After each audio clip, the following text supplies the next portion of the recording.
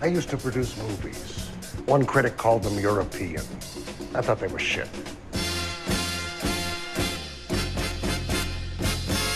Bullshit! We do not make B pictures here at Capitol. So it's kind of a psychic political thriller comedy with a heart. But it doesn't make any sense, okay? It's fucking stupid. Okay, there actually has to be something that happens that's actually funny. Now, what is the one thing, if you put it in a movie, it'll be successful? Tits. That is I can take you through it, step by step, explaining why your story stinks. But I won't insult your intelligence. There ain't no goddamn tape. Ain't no goddamn motion picture. Why are you still in character? I am a star. I'm a star, I'm a star, I'm a star. Isn't it crazy that that Ukrainian guy's name is Voldemort? Who? The president. Isn't the president of Ukraine, his name is like Voldemort? It's man. Okay, so I to narrate for the audience, a little behind the scenes commentary. I asked you if you had a way to open the show, which I do like way more often than any like reasonable person would, because it always goes like this. And your first offer was, would you like to know what I think about the Zulu? And we've been talking about the movie, so it wasn't clear maybe about the movie, but also that phrasing made it sound like you just meant the group of people, in which case I definitely do not want a recording of your opinion on that. Why not? But moving right past that one, like getting to the B material is never a good call on anyone's part. I don't know why I let that happen. There was something that I thought like earlier in the week when I was at school, like some kid did a stupid thing. It's like that would make a good anecdote to open a show with. I totally forgot it. Don't remember what it was. Yep. A teenager did something stupid. I don't know. Yep. Luckily, I always have one right in the chamber. Anyway, my opinion of the Zulu is pretty cool. Well, we will put that on the leaderboards on that. Cool people. Cool people. The Zulu Ukrainians for naming their president Voldemort. What's it called? Russians afterwards, just to be fair. And what? Or you know what? No, Russians tied with Ukrainians because we're all about. Okay. Well, you need to hear both sides. I need to like cut you off faster because like at a certain point, the number of insane things that you say like kind of accumulates to the point where I can't like chop them all down. Like, okay, do you want to hear my? No, I do not. I don't. Where that was no. My fourth favorite ethnicity. You'll appreciate it. It's French Guatemalans. It's like one guy. Yeah, Oscar Isaac. Yeah, he's a pretty good guy. You know. Yeah. I'd fuck him. You know, I'm not that. Yeah. He's. Man, what an interesting looking guy. Yeah. He's really because you look at him because I don't know, I was having this talk with a buddy. Dangerous. Like you could mean he's an interesting looking guy in terms of like he's got a distinctive face and is attractive. Well, there's a like pretty like an uncomfortably high percentage that you start getting into like vaguely phrenological stuff, and we don't want to go there. Me? No, never. Yeah. No, I would never. No, man who thinks that all of the people in Ukraine got together and decided on the president's name, apparently. Yeah, Voldemort. That's his name, Voldemort Zelensky. That's why the Russians all have those Z's for Zelensky. It's their way of saying they like him. What's it called? Actually, that was something pretty funny. I was thinking about a guy that like buys like a shirt that says Z on it for Zelensky, not understanding what the Z is. It was a good bit. Anyway, no, I was saying he was interesting looking because like I don't know. And this is kind of related, kind of really not related at all. I was talking to a buddy of mine, and he was talking about how, like, you ever notice how, like, porn stars aren't hot? You ever notice that? You mean like male porn stars? No, female. Well, any porn star, but particularly female porn stars. What? What? Okay. Is that wrong? We're not doing this. Nope. Did I do this? That's not a conversational avenue we're going. No. What about male porn stars? I mean, it's a Tell them. it's a very particular. Okay, it's a very particular skill set that they're kind of going for there. You know, that is. Man, I don't like this conversation. And it attracts a certain type of dude too, you know? Yeah. Really the like really skinny with just like a 10-inch dick. Honestly, one of the worst trends in porn. One of the worst. Hate it so much. These are these boys basically with huge penises. Okay, all right. Welcome to I Hate It. We're cutting this off now. Don't clip that. Do not clip that. No one clip that. No one clip that. Oh no. Oh no. It's I don't know.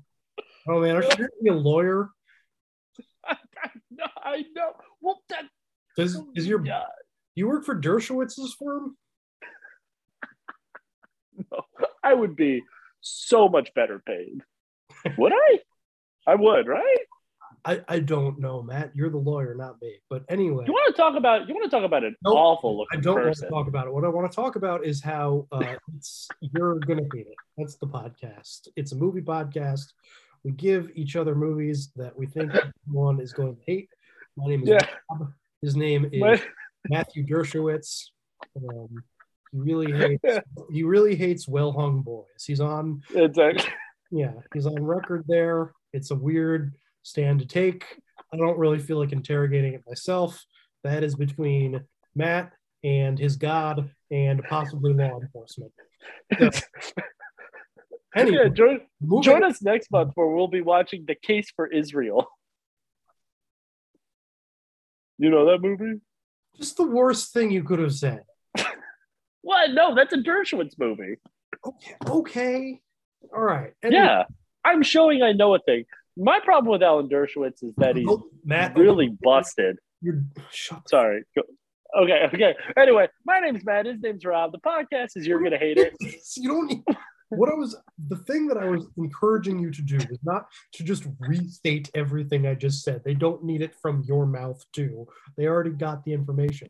What I was trying to do is make the point that you're doing the thing that always happens when we do this over Zoom, which is that you feel like there's no one else in the room with you, which for most people would actually get them to be quieter, but for you makes you louder.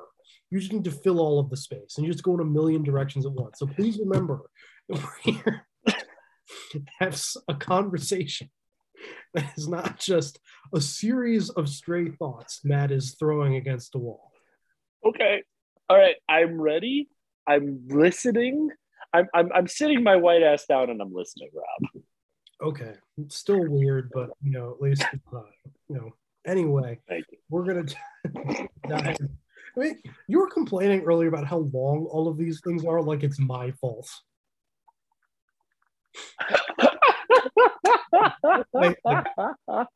Obviously, I do fucking lecture at these things because we're on one of the handful of topics that I do enjoy speaking at length on. But still, this is a real pot kettle situation, Matt. It is. Oh yeah. No, well, because we're two very black things here. Yes. Wait, what? What's up? Middle. Anyway, so we're just gonna move right on past all of that and get into Andrei Tarkovsky's Mirror from 1970? 76. I was off by a few years this time. But was I right? I don't know. I used to just nope, 75. You're close. You're close than I was. Although by Price is Right rules, I would take it. You win. I never watched Price is Right. I had a teacher be on Price is Right, and she made us watch her episode. And I was like, I don't care. And then she got mad at me. I don't know. I will say, having been like a real teacher for like 2 weeks, I will tell you sometimes you just don't really feel like teaching. Sometimes you're just like, if I had an episode of The Price is Right with me on it, I would probably put it on, Yeah. a couple days earlier this week where like I had a little bit of a cold and but like not enough to like take off work. Like if I had a Price is Right episode to lean on right now, I probably I'll say she was a drama teacher though. That makes a little bit of sense. But yeah. Anyway, Mirror, 1975, from the Soviet Union, directed by Andrei Tarkovsky. Roll the trailer, which I'm guessing is just you're probably just going to hear some like weird zither music or something for a minute. I'm trying to think. That really feels like one that is going to be like maybe like weird zither music with like occasionally someone in Russian saying something. Yes. So anyway, enjoy. See you on the other side. Roll the trailer.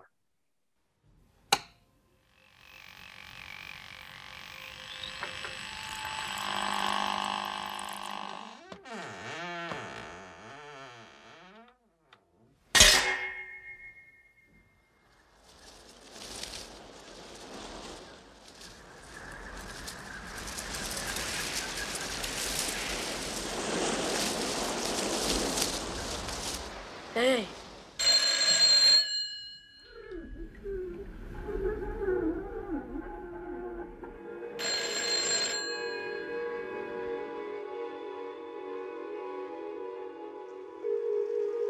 Мне часто снится этот сон. Я привык к этому. И сосны вокруг дома моего детства. Тогда я начинаю тосковать.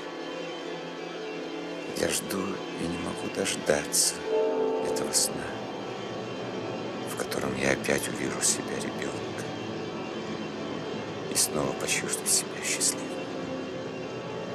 от того, что еще все впереди, еще все возможно.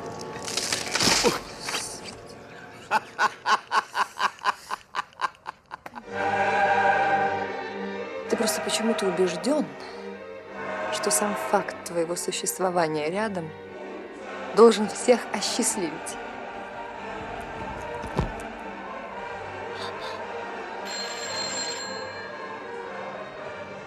Ничего. Все обойдется.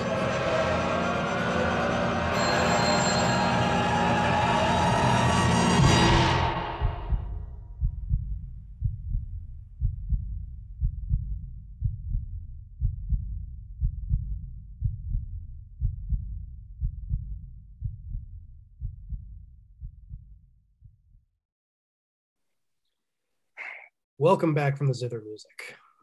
How proud of me are you right now? You managed to take a beat. You actually took a beat. You clearly were like looking to me for like both approval and permission to speak again, but you did the thing. So congratulations. Yeah. If I had a milk bone to give you, I would give it to you electronically. Good dog. Yeah. You ever eat a milk bone? No, Matthew. I have never eaten dog food.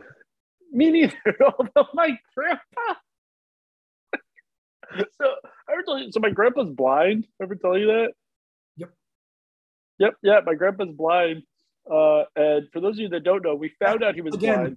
Anytime you ask me, have I told you? The answer is yes, 100 times. Yes. So many. Okay, so but what they don't know is we found out my grandpa was blind because he got into like 3 car accidents in 2 weeks. And then they were like, oh, you can't see. And he's like, nope. And they were like, why are you driving?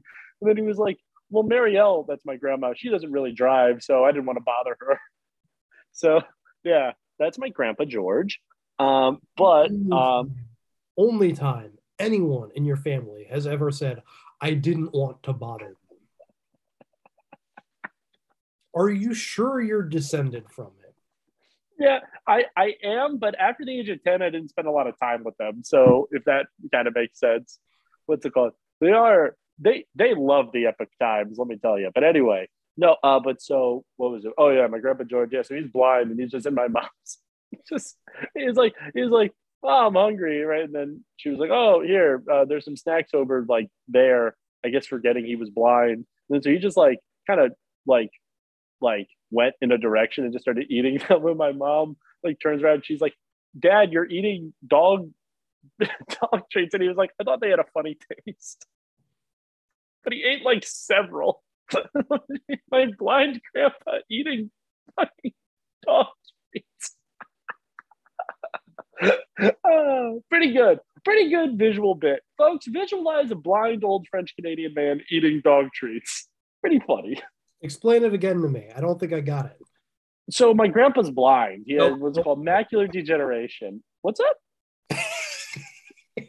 So Andrei Tarkovsky. Yes. What's it called? Speaking of human suffering, different from the composer. What I found out. What composer are you thinking of? Tchaikovsky? Remember? You don't remember this? You said, yeah, it's a Tarkovsky movie. And I was like, he made movies? And then you were like, what? And I was like, I thought he was a composer. And then you laughed really hard. Oh, I forgot that one. No. Yeah. Well, yep, that sounds about right. Yes. Yep. No, this is not a film directed by 19th century Russian composer. I don't know. I actually don't know Tchaikovsky's first name. I think it is Andrei. Is it? You have successfully distracted me. I'm going to look up Tchaikovsky. All right.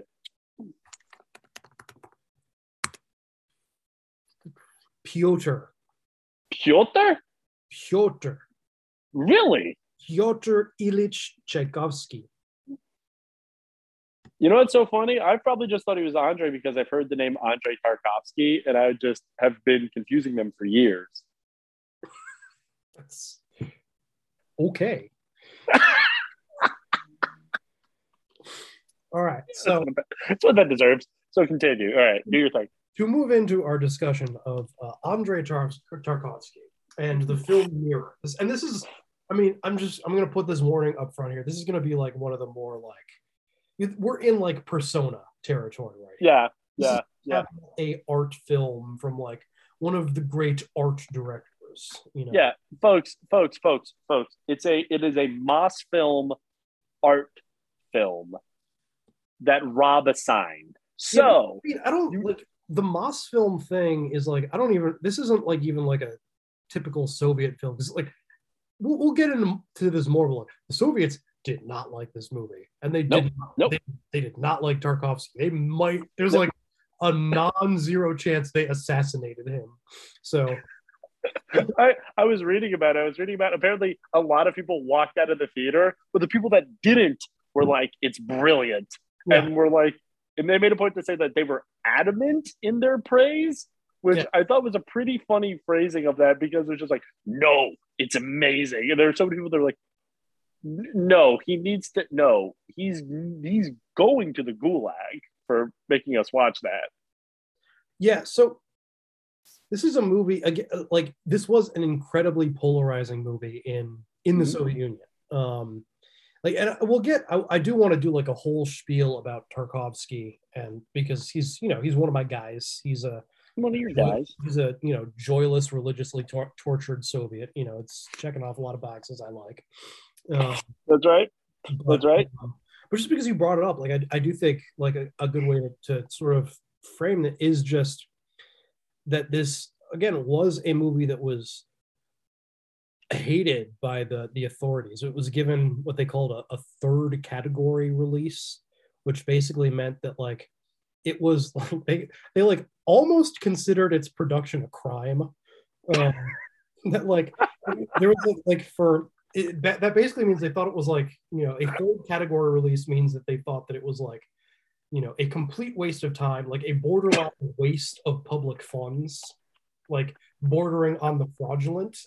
That could like, and because of that, it could only be shown in like third-rate theaters. Like, he played in like 2 or 3 theaters in Moscow, all of them like miles from the city center. And like, it's amazing that he ever got to make another film after this. And like, but that's so cool. And like a lot of, again, it was, people who actually did go and see it, it did have this incredibly polarizing reaction. There were a lot of people who just, because this is a movie that, it's very slow, and it's also, it's, I think in addition, it is, very avant-garde in the way Persona was, just not, I think but it's, and it also is kind of, it doesn't, the way that it moves is also very different. It's very disjointed. It cuts a lot. Yeah. It cuts all over the place in terms of time. There's not a linear narrative. Like, I think it was very influential on Malick in that way, just in the structure of it is almost kind of musical. Like, it has like movements and things that kind of respond to each other in, ways that, it doesn't follow like a linear, like A to B to C, like cause and effect plot structure. It's more these kind of like ineffable, like kind of like psycho-spiritual, like hard to parse like relationships where you'll cut from like the character's childhood to his adulthood to like his mother's adulthood to just all it was like historical footage. So no, go ahead. Oh no! I was gonna say. So I was texting Rob about this. I had a hard time watching it because I did the thing I do with a lot of like whenever we watch a Russian movie, we're like I forget that I don't actually speak Russian. That I just like know enough Russian to fool people that don't speak Russian to think that I do. You know what I mean? Yeah, so stop watching these movies without subtitles. Exactly. Yeah. So I would kind of like get distracted while watching. Basically, once again, proven me and the Soviet film board. What's it called? Like this. You know what I mean? Just complete parallel thinking. The two of us. Just really, just.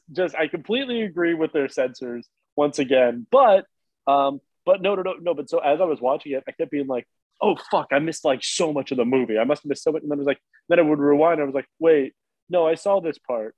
Wait, what's happening? Wait, but he's an adult now. And just because I didn't know that it was like a non-linear movie. So I just kept getting so confused by what was happening.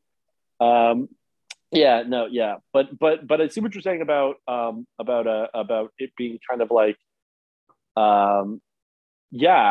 like when I guess Malick-esque in its musicality sorry, you were setting up background, but continue with your spiel. Yes. So I mean, so there was, the reaction of the censors was that it was elitist and also anti-patriotic, and we can get more into they thought that later on. But there was one scene that I remember watching and just being like, wait, what year was this? What year in the Soviet Union was this that you were saying that? Because what was that you were thinking about? When he was like, have we gotten too bourgeois or something like that? And I was like, oh man. Yeah. Oh, man. You're not supposed to say that in the Brezhnev era. No. Yeah. Nope. What Andre? What are you doing? The thing they had the two things they had the biggest problem with were actually a lot of the historical footage of World War II. They didn't like being used. Like the scene where the fucking gun falls in the river. Yeah, so there's a long sequence in that's footage. It's just historical footage of soldiers crossing a lake in the Crimea. That apparently it was like footage that had been suppressed, and no one had seen it. Like even like archivists hadn't seen it since it was shot, like 30 years. How did he get it? I don't know the process of him getting it. I that's not something that I didn't come up in any research. But it is, it's this scene of, it's not actually combat footage. It's just this footage of like just toil, just people waiting, and it's really incredible footage. Like hundreds and hundreds of people, like drawing like carts with equipment. It's a scene of just incredible hardship of working their way across this lake in like knee-high water, and apparently walking to the war. Most of the people in the footage, including the cameraman, died. Almost all of them. The cameraman died later that day, apparently. Of what? Well, in combat. Oh, okay. Yeah, they were going to the front, but it was one of those things where like even getting to the front sucked ass. And so they didn't like the inclusion of that. There's also some religious symbolism they weren't big on. But and all of this, just to say, the censors were not fans of it. A number of people who watched it initially, like you said, weren't fans of it. They just, encountered this, avant-garde piece of artistry and just were like, nope, not interested, and walked out. Nope. But there was a significant group of people who stuck with it and watched it and were enamored with it, passionately so. Like there's this letter that was quoted somewhere that was kind of a typical letter that Tarkovsky got more fan mail for this movie than any of his others. And he got, there's a typical letter from a female worker from Novosibirsk who wrote that everything that torments me, everything I don't have and that I long for, that makes me indignant or sick or suffocates me, everything that gives me a feeling of light or warmth and by which I live, and everything that destroys me, it's all there in your film. Wow. Yeah, no, like the people who resonated with this movie really resonated with it. Because, I mean, what he's really trying to do with this movie is in a very, again, in a idiosyncratic way, sort of create a filmed memoir that's very specific to his life. It's drawn very specifically from his own memories, like the protagonist, even though like the protagonist is never fully viewed on screen, except as a child, but as an adult, he's always, you get like maybe an arm or leg or here or there, but a lot of it is actually filmed from like first person. But also a lot of it doesn't involve him directly at all. There are a lot of scenes that are just about his mother. His mother, Tarkovsky's mother, literally in the cast. Yes. Yeah. As an older version, but as a younger version, she's also played by an actress who doubles as his wife, which you can really fit in there. Yeah. Tarkovsky wasn't Jewish, right? You don't have a monopoly on Oedipal complexes, Matt. I know, but we're kind of the Yankees of it. But continue. But it doesn't function solely as, he's not interested solely in himself. He's also interested in, the historical times that he lived in. A lot of it is about his childhood during the war. His father was absent and they were being evacuated. And then sort of Was his father fighting? His father was a war correspondent. Pretty sweet job to get as a Soviet man of military age. Well, he did World War II. He lost a leg in the war. So. Well, okay. All right. You know what? Rescinded. Yeah, but it was also like he volunteered for it. Like it was, a lot of the central drama in especially the childhood scenes of the movie comes from his father's absence, which was not just because of the war. Like the father, as Tarkovsky's actual father did, he abandoned the family several years before the war. And kind of a wild move as a dad to imagine just being like, nope, goodbye. You know what I mean? And I mean, and his father also appears in the movie, although not on screen, but his father was a poet. One of the great Russian poets of the 20s. I've never read any of his poems but there are moments of narration in this movie where his father is reading his own poetry.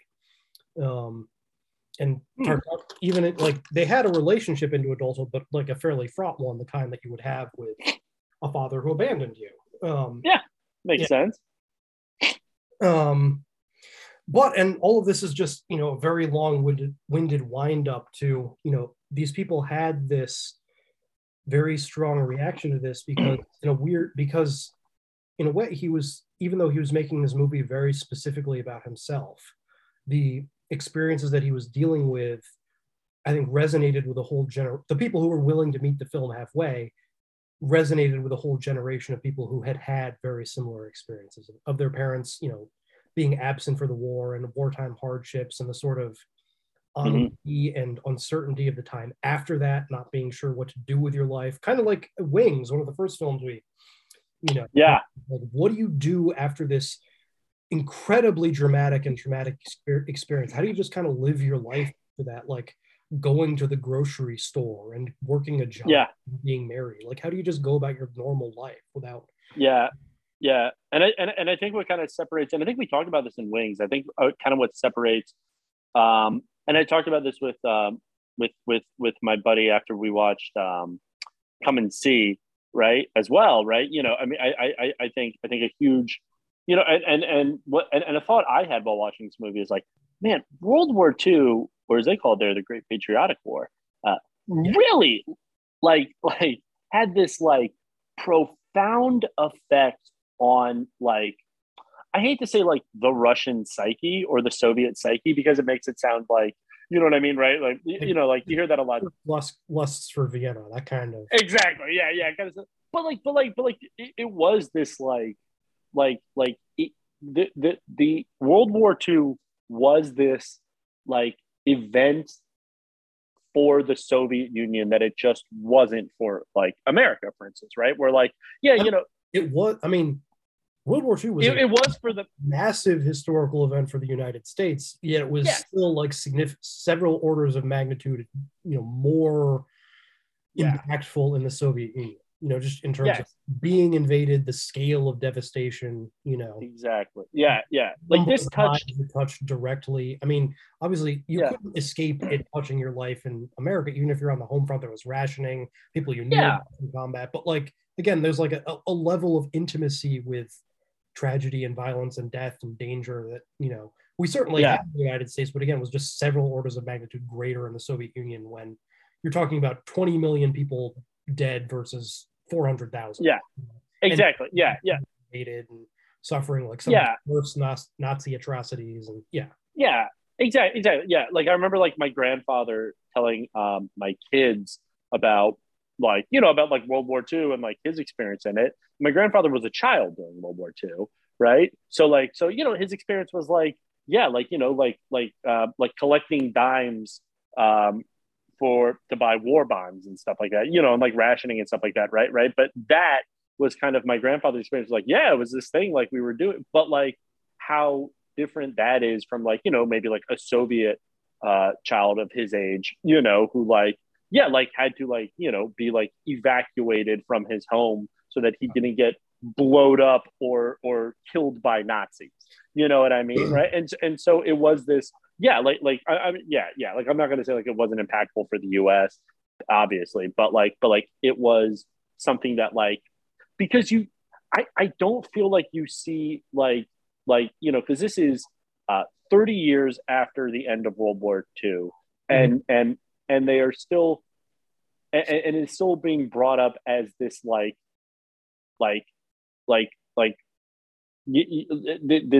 this tragedy that befell that like the Soviet people as a whole, right? Versus like, you know, what are the movies about World War II we're making in the 70s? You know, it's like Kelly's Heroes.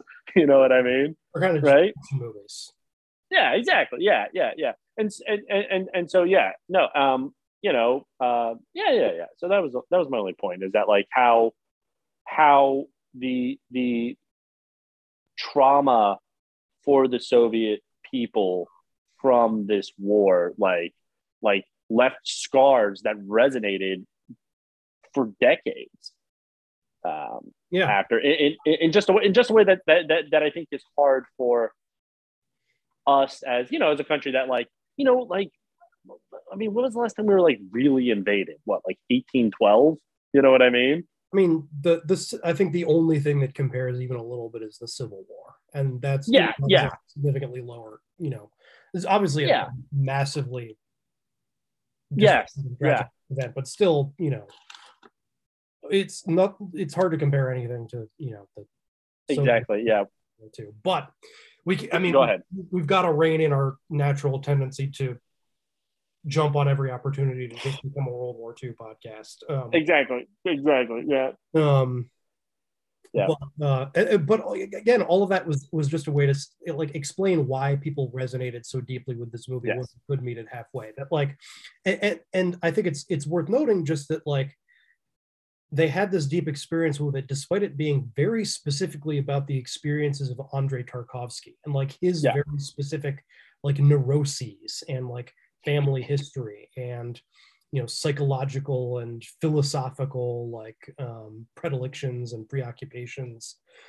But I think there's something to it being so specific, because I don't remember, it's been said by a number of different people, I don't remember exactly who, but like in a lot of times the way to achieve like some kind of artistic universality, like something that applies to, that everyone can relate to, is actually paradoxically to get very specific.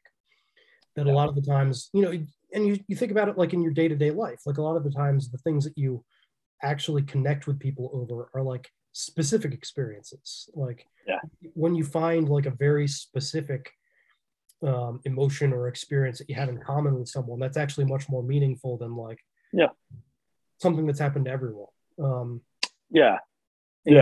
Again, there's some author who said that like the way to write good universal literature is to write regional literature, because in the regional is the universal. But I don't remember who it was, but anyway, just that kind of being the key to why this movie, with the people it did resonate with, resonated very hard. That, I mean, we're kind of doing this a little backwards in a way, because we're starting with like the movie's public reception, but I do want to back up a little bit and talk about Tarkovsky generally, because again, he is one of those like, big directors, like one of the guys. And so I would like to introduce him specifically by reading a quote from the man that I think kind of illuminates the kind of person that we are dealing with, and is certainly reflected in the types of movies he makes. So this is Andrei Tarkovsky. I can't stand mirth. Cheerful people seem guilty to me because they can't comprehend the mournful value of existence. I accept happiness only in children and the elderly. With all others, I am intolerant. All right, so he's definitely Russian. Yeah, he's got that like Russian artist brain, Yeah. Hardcore, like a terminal case of like existential nihilistic, like Russian weird. And again, you don't want to get like to the Russian psyche, because I mean, it wouldn't be too weird to hear the same kind of quote from Bergman, in a way. I think it's just like, 50s existential, like mid-century post-war and even like pre-war, it was post-World War One, really, like existential, like serious artists, it was endemic in that time, we've never, like, we've all of a sudden experienced like suffering on an previously unimaginable scale. Like, the old religions are kind of falling away. Like, we don't really know what to make of life right now, and it's all weighing a little too heavy on me. Actually, real quick fun fact: in the 50s in the Soviet Union, there was a counterculture movement of youths. That was a real problem for the Soviet authorities, and what this movement was youths who refused to be housed and refused to work. Yeah, you've talked about this before. Yeah. And so they basically just tried to just be homeless bums. You know what I mean? And the Soviets were just send like the police out to round them up and force them to be housed and work. And that was their, because they were like, because it was very much in this like nihilistic vein of like, what is it? Nothing fucking matters, man. None of this matters, man. And they were just like, no, this is counter-revolutionary bourgeois nonsense. You were going to work in the factory and you were going to live in an apartment because it was mandatory to be housed. Right. In the Soviet Union. Yeah. So yeah. He doesn't, there's no crust punk in him. He's a different kind of existentialist. He's it sounds like a contradiction, but I really don't think it is. He's a religious existentialist. He's got that like heavy oppressive sense of like religious doom and guilt that like in like some like very serious minded, like the world is a fallen place, religious people. But again, like you find this in all cultures, but like there is like certainly a strong element of that in specifically Russian Christianity too. That like one of the things that I remember from my like Soviet film class. It was, you know, an important idea that came up a number of times was there sort of in the Orthodox Church there being sort of two contradictory images of Christ. That there was, you know, Christ the martyr, you know, who suffered for us, who loved us, who, you know, was as low as any, could be as low as any of us, who loved the low the same as the rest. There's also like Christ the judge, like a very serious, like unforgiving, from on high, patriarchal image of, you know, Christianity that was not terribly forgiving to anyone. And kind of makes sense that Stalin started out in the seminary. Yeah. But I mean, again, that's not like an exclusively Russian thing. It's just no, of course not. But it's just worth noting that there is like definitely a strong and specific strain of that in like Russian Christianity, which is worth noting because Tarkovsky was, you know, a Russian Christian, and that's part of the reason, you know, one of many reasons he was not on good terms with the Russian authorities. You know, he did eventually become kind of a not very enthusiastic defector to the West. You know, he starting really with his second movie, like he really did not, despite being, you know, recognized internationally for the entirety of his career as, you know, one of the great filmmakers, he really never had much success with the Soviet authorities. His first movie, Ivan's Childhood, which was made kind of under the Khrushchev thaw, you know, we've talked about it was easier to get more adventurous movies made during that time. It was one of kind of a boom of like more honest movies about World War II. You know, a child soldier who dies on the Eastern Front. You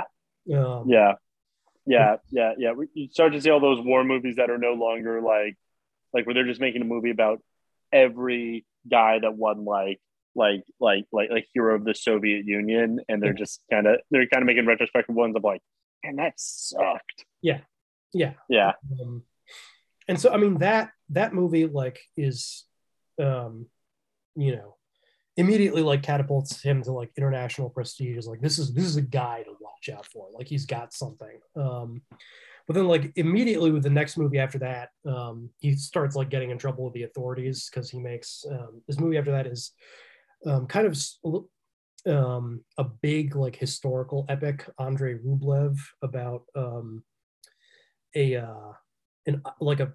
a famous, if you're into this type of thing, like icon painter from the, I think, 15th century, which is, you know, it's a very expensive movie. Historical epics tend to be, and like, you know, there are big scenes of like Mongol invasions, and you know, it's and you know, lots of extras and sets and costumes, you know, so it's an expensive movie, but it's also, you know, it's got that kind of slow Tarkovsky thing in places.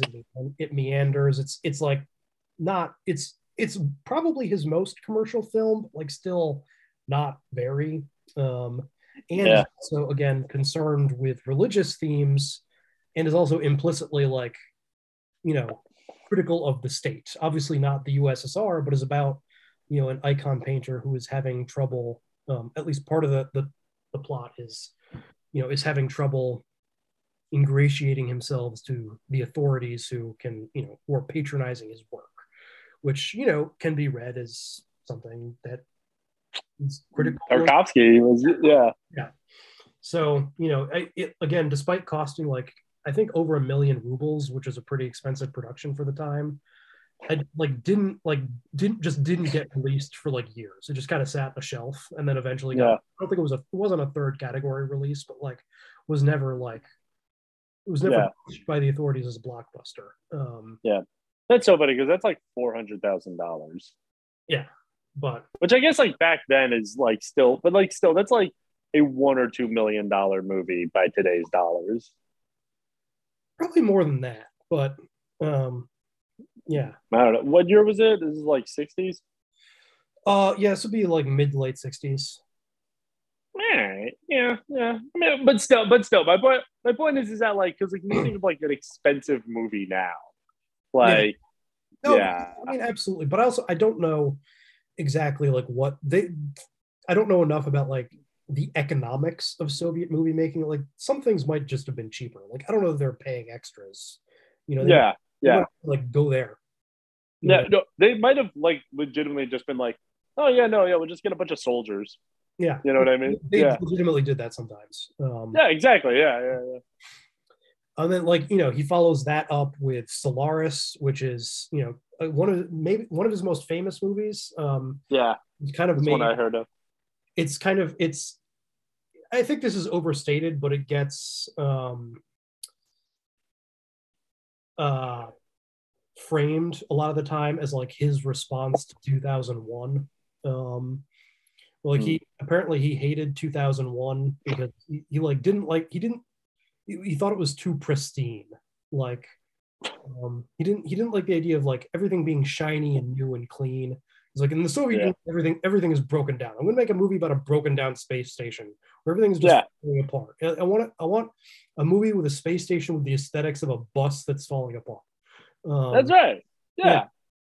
Which kind of a precursor to Alien. Yeah, honestly, in a way. But unsurprisingly, also did not endear him to the authorities, making a movie about how everything is falling apart and sucks. This fucking guy just keeps making movies about how much it sucks, about how much life sucks, and it's like, can you make one movie? It's not just that life sucks. It's like that the system sucks. That's really exactly. I don't think they would have appreciated life sucks either, because they generally that's not good propaganda. Yeah. What are you doing? Certainly when you start directing it like at least implicitly at the state, that's a no-go. Yeah. You know who understood how to make a movie like that? Eisenstein. They're like, listen, go watch Potemkin again, all right? Just go. I mean, they felt if they did not, they got over the whole like montage thing that they were doing in the silence pretty quickly. Like they at a certain point they were like, just we don't want anything that can be perceived as elitist. Just make a normal fucking movie for the people. Exactly. Even though like the whole concept of montage was initially came up like had its roots in like we need a visual language that will communicate complicated intellectual principles visually to people who have not read Marx. Like it was initially like intended to be a populist form of propaganda. I'm trying to imagine what do you think the Soviet censors would have thought of like a Marvel movie? I mean, of course, stripping all like the pro-America stuff out of it. Yeah, like imagine a Soviet Marvel movie. I mean, it's just, a part of it is just, it's hard to imagine how anyone would react to a Marvel movie in 1970. Like it's yeah. It's kind of like that tweet that tweet I love that's like yeah, if you gave like a Dorito chip to like a medieval peasant, they would die. Yeah. How funny is that? Trying to like the 70s, like our parents were alive. You know what I mean? Yes, many people were alive. But just it's like not that long ago. Yeah. Really? Oh God, I guess it's 50 years ago. Yeah.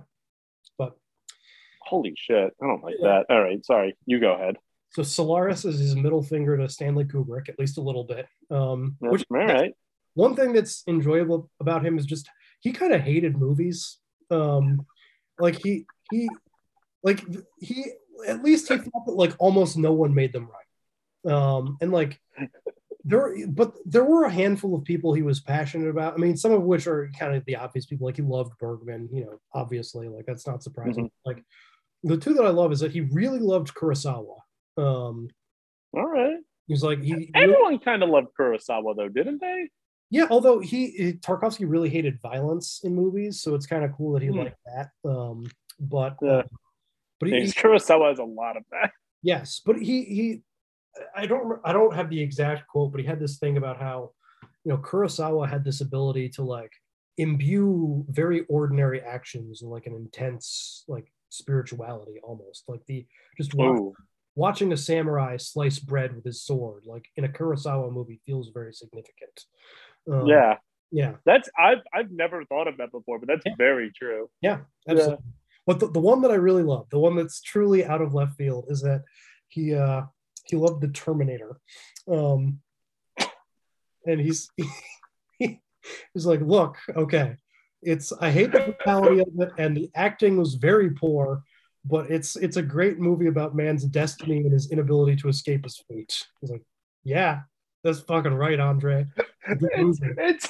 It's so fun. It's so because I was like, okay, what is he gonna say? Is it gonna be something he's gonna be like? He really loved like the Three Stooges or something like that. Like, what was he did like Charlie Chaplin, but okay, well, yeah, but hard not to. Honestly. Yeah, everybody likes Charlie Chaplin.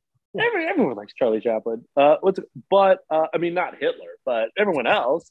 Yeah, but no, but like the moment you said the Terminator, I was like, what? And then I was like, oh, that actually makes so much sense. Yeah. That actually, that's right in there. I mean, he was also a man who was like deeply paranoid about nuclear war. Like his last movie, The Sacrifice, is just about like people like hearing on the radio that nuclear war is about to start and then just kind of watching them lose their minds for like 2 hours. It's a fun movie. Although you should not watch that movie. Recently did. Yeah. Oh. But, it's so cool that like, because you and I have a lot of differences in how we are, but there's one similarity. Listen, for every time you hear about me drinking so much soda, I need to take a sick day. You know what I mean? Yeah. You have your own version of that. Yeah, I do. Yeah.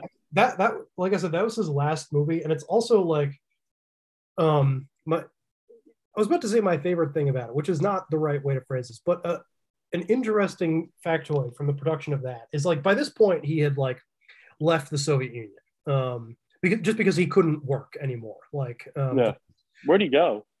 And he initially went to Italy, and then was just kind of a citizen of Europe, basically. But like after the last movie he made in the Soviet Union was Stalker, which again is one of his like most famous ones.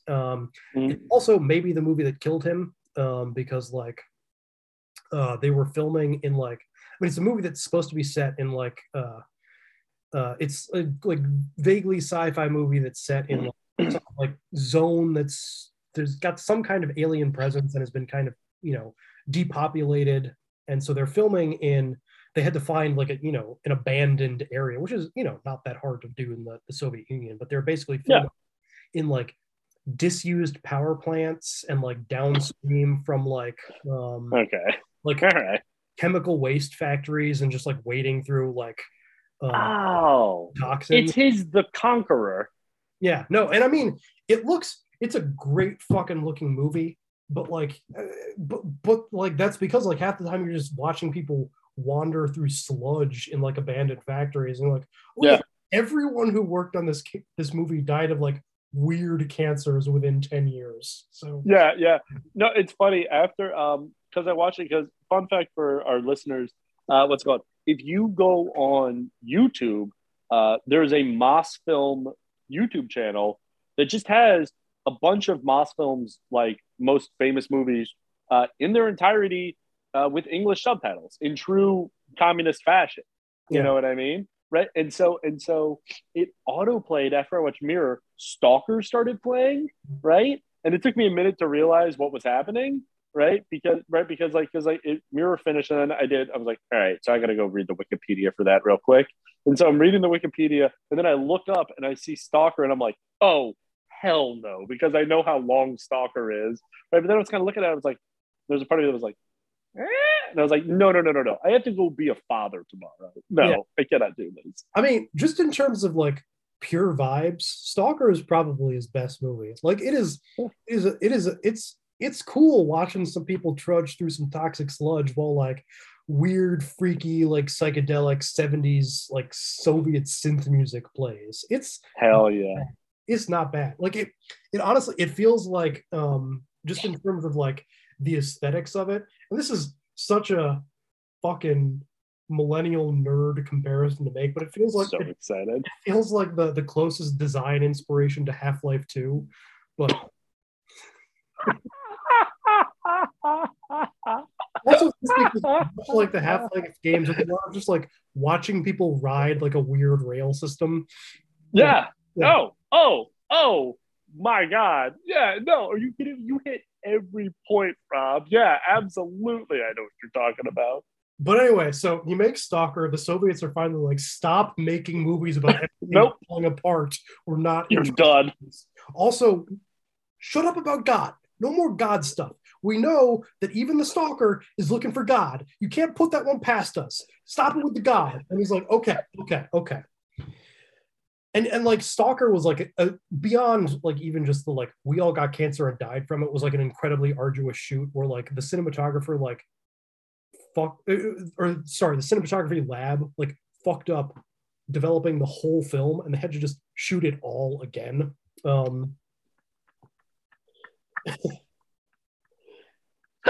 Like imagine being Andrei Tarkovsky, the Soviet Union's like most influential, least favorite filmmaker, and having to like, go and beg Mosfilm for like, can I have all of the film and money again? It's gone. We need it, please. But you know what? The Mosfilm's credit, they're just like, okay. Yeah. Like, I don't why. At a certain point, like, you feel like the censors have to be like, go to Mosfilm and just be like, what are you doing? What are you doing? He literally, we found a way to let him make a movie and not make a movie. And you let him do it. Well, see, they kind of finally got to that point after that because the movie he tries to make after Stalker is about, this is going to be like a biopic about And in the initial script for it, there's a bunch of stuff that's like seemed to be, surprise, surprise, implicitly critical of the Soviet Union's like official atheism. And so they're like, okay, you can make the movie. All of that has to go. You gotta remove it. And he's like, cool. And then just, takes it out of the script and then just shoots it all anyway. And they discover this midway through production and shut it down. At which point he personally just destroyed all of the film stock and left the Soviet Union. Initially just as like an extended vacation, like the plan was not to like defect and, made several statements about like, I have no quarrel with the government of the Soviet Union. My only issue is if I went back there, I would be unemployed. So I'm going to make a movie in Italy. That's just out of, career necessity. And like the movie he makes after that, Nostalgia, is all about like being in Italy and wishing you were in Russia, which is just, no disrespect to Russia, but clearly the man loves his home country. If he's like, Italy is boring, I much prefer Russia.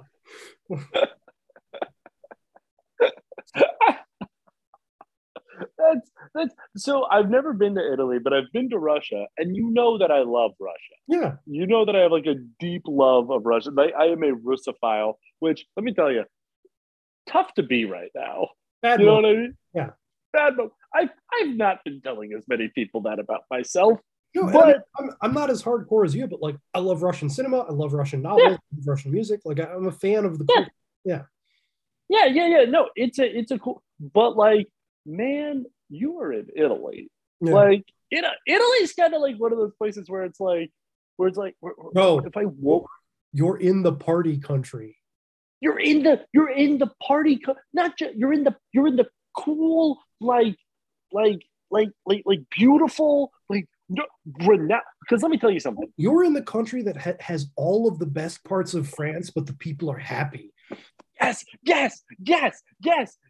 Oh my God, yes. Yeah. Yes. But just sitting there, just eat it. When I get all the most amazing minestrone that you've ever had in your life, and just being like, there's no beets in this. Yeah, but just based on what we know about him, is there anyone who would be worse at a party than Andrei Tarkovsky? Not as seen. No. Just imagining you're at a wedding and you just get put at the table with like with like him and Bergman and like fucking who else? Who else would be at that table at a wedding? Sartre. Yeah, I was thinking Sartre. Yeah, dead at that point, but Hemingway. You know. Oh my god. All them big existential heavyweights. Camus. Yeah. Yeah. I always appreciated Hemingway because I always liked how he wrote sentences. You know what I mean? Yeah, kind of like a child, kind of like real short. Just got to be like, yep. Then he went into the park. Yep, that's what he did. Yeah, I mean, that's kind of. I mean, it's hard to make something really artistic out of like the C spot run construction. It's kind of impressive. Yeah. Yeah, it is. Yeah, no, yeah. That's like that. I remember when they stopped deciding us Hemingway in school, and then they started assigning us Orwell. And then I was like, all right, I've had just about enough of you, George. Yeah. We get it. You don't like the Soviet Union. We get it. So that's kind of the arc of Tarkovsky's career. But specifically, we want to get a little bit more specifically into Mirror after an hour of talking, as usual. As usual. Oh, yeah. What do you want to talk about Mirror? So first, I'd like to just mention the initial conception for the project, which I mean, obviously he'd been thinking about it beforehand, but there's a story that he went to see Amarcord, the Fellini film that we've discussed. Oh, yeah. At whatever Moscow theater or whatever. And as he was walking out, someone asked him halfway through the movie. Well, someone asked him, "What did you think of the film?" And he said, "It was all right, but I'm going to make one just like it that's better."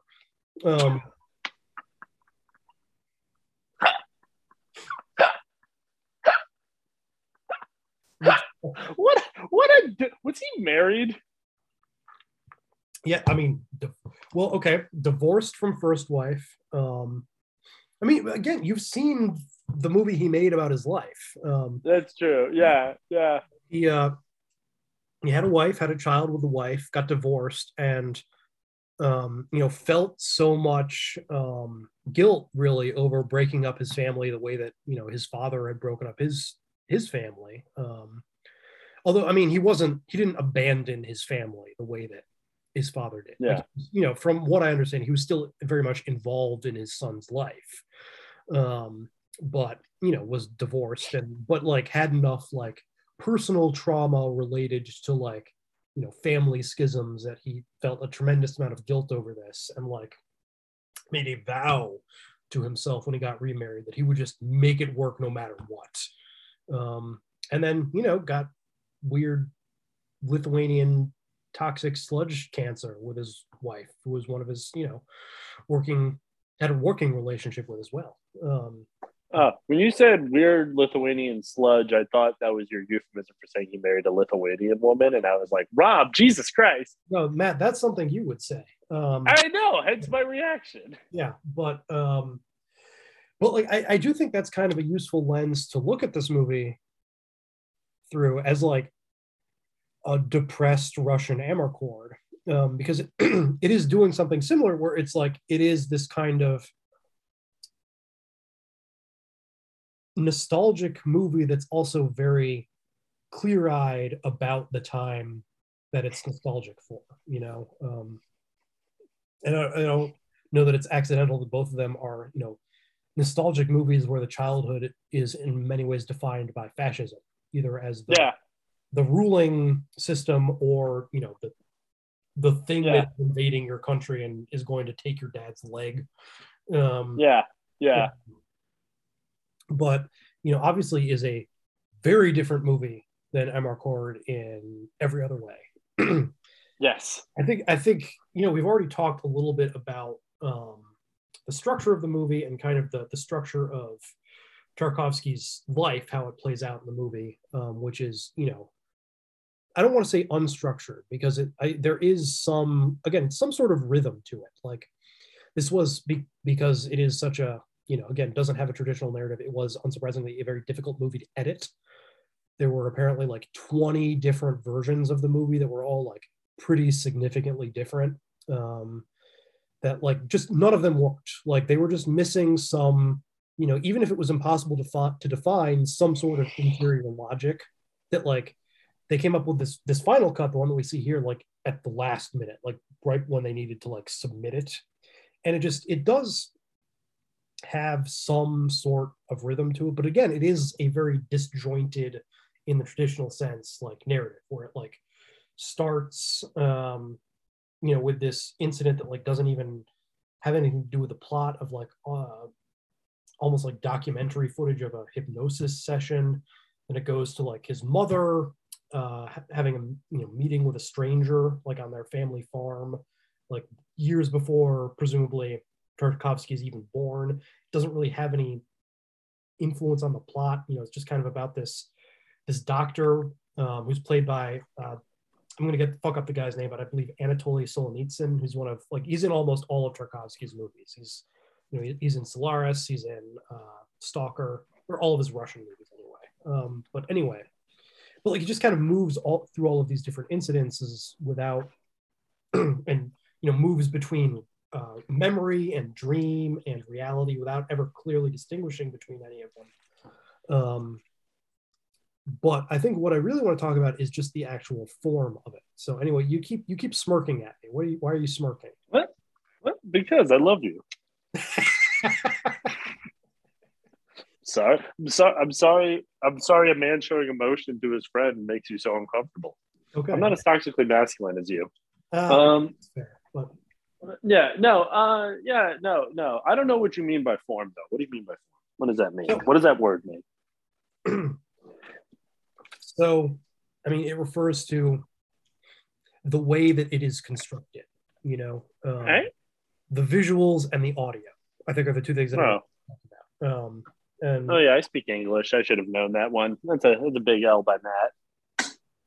So, I mean, the two things the things that people always talk about with Tarkovsky that kind of unite all of his movies. Like all of his movies, again, he ran through it. He worked in a variety of different genres, but all of his movies feel like Tarkovsky movies. And I think the number one thing that people always point to is the pacing.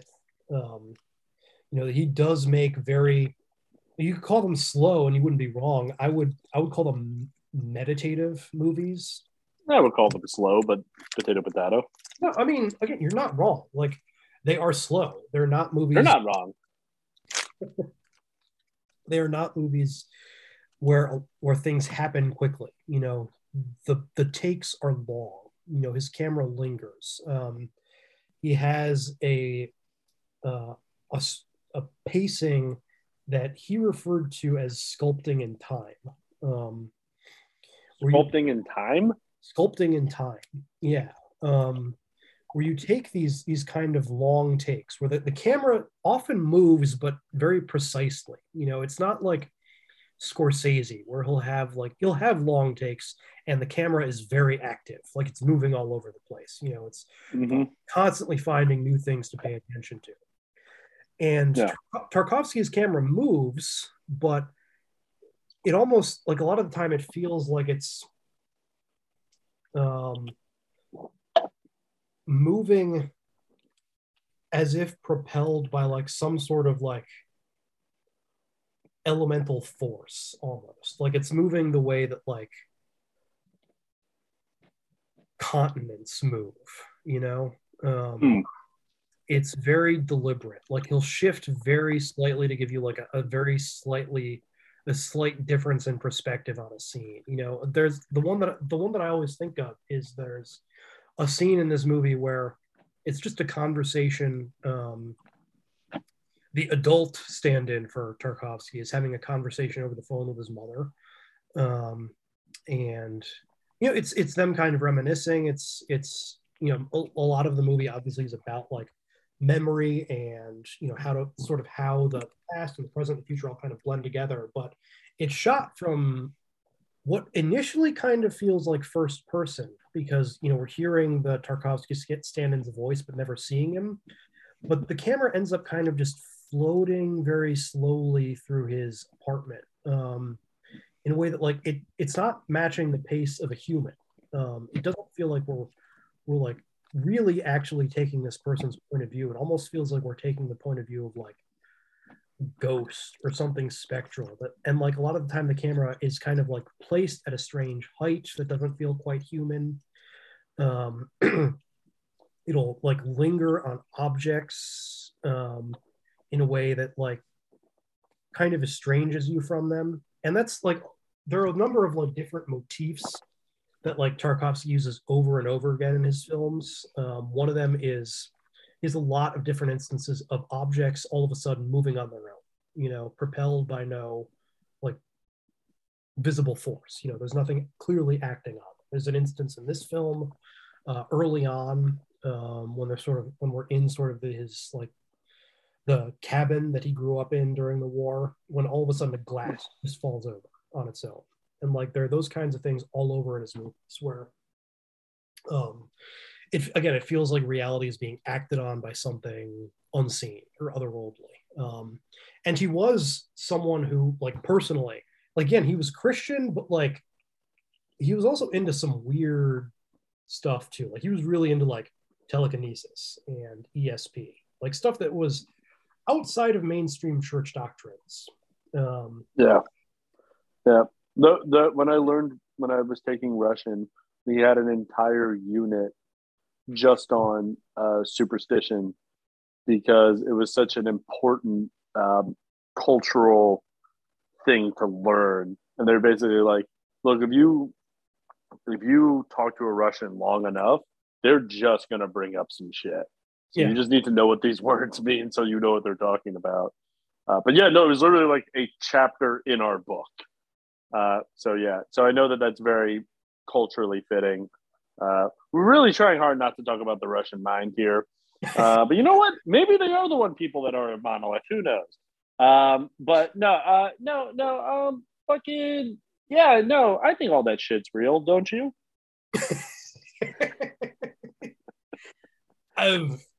No, telekinesis. That's silly. Magic, on the other hand. That's the real one. That's the real one. You think he believed in magic? What? Did Andrei Tarkovsky believe in magic? I mean, he believed in telekinesis. I don't think he was out there doing... That's different. I don't think that's different. If you say so. I mean, I don't think his form of like weird spirituality was really about like that kind of like ritual. Like it was much more like his thing.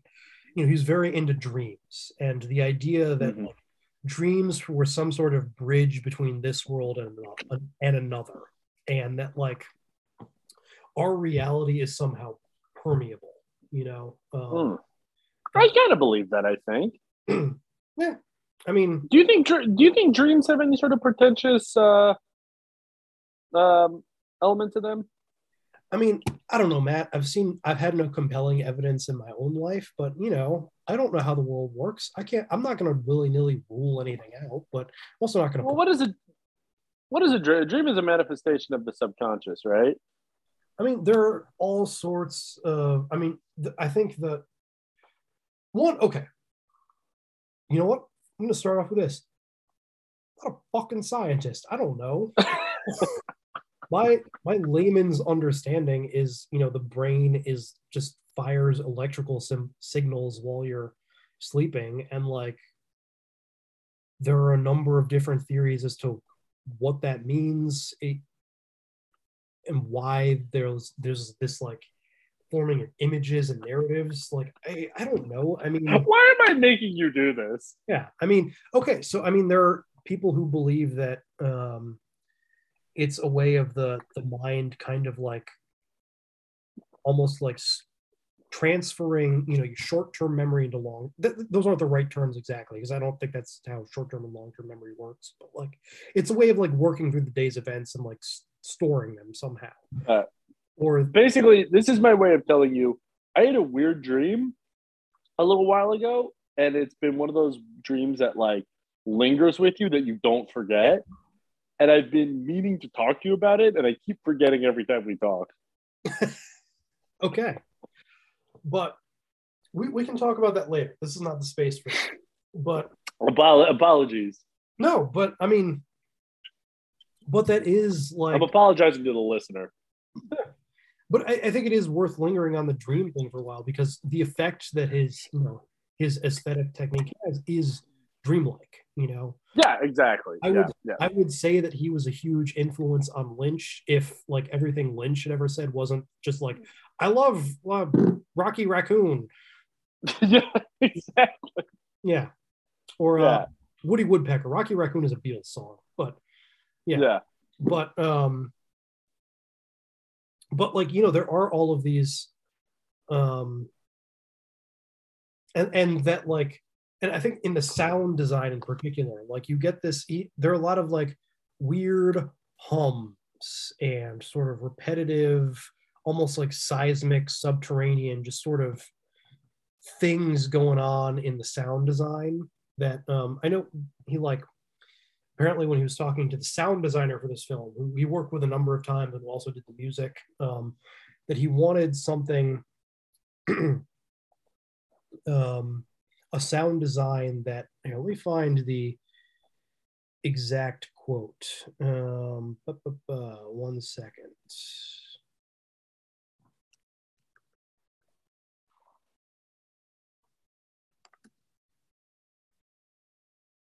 He wanted animate sounds. What does that mean? So again, sounds that kind of felt like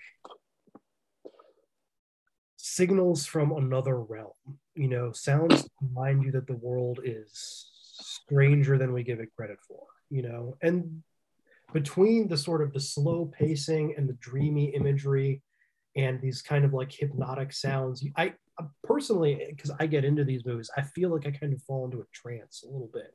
It does have this very, again, kind of meditative effect. What's funny? I didn't get that with this movie, but I really got that with Color of Pomegranates. Yeah, like Color of Pomegranates felt like I couldn't look away from it. Yeah. You know what I mean? Like it was like I was in trance. Movie I did not get that with was The Turin Horse. I want to say that right now. Did not get that. I was thinking about that the other. Did I tell you? I re-listened to that episode. Yeah. And I got mad at you all over again. Okay, that's good to know. That makes me happy. Yeah. I just was like, this motherfucker made me watch a 2.5 hour movie of people eating potatoes. Son of a bitch. And I was thinking, the thing that you were maddest about apparently was that you never got to see any boobs. This is an era. I should have seen boobs, is all I'm saying. If I'm going to watch 2.5 hours, there better be some scene. Just at least give me. But no, you know what? Because let me tell you something. Listen, they are two people living in a one-room house, okay? You're going to see boobs, all right? And those Hungarian sons of bitches, they're Hungarian, right? Yes. I wanted to make sure I'm maligning the right people. They did it. They did it. I'm telling you, they purposefully did not even give boobs because they're like, no. Because boobs, what do boobs inspire in a man? If you see boobs, what do you feel? You feel a slight sense of hope. You know what I mean?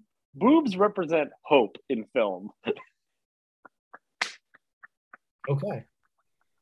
I think that's it. I think Matt has finally achieved the take that he's been building to this whole time. You know what's funny? I kind of believe that. I know, Matt. Yeah. The one caveat I'll put to that: they do not represent that in Holocaust films, okay? Because you see a surprising amount of boob in Holocaust films, and that's why they must all be banned. That's right. Yeah. That's right.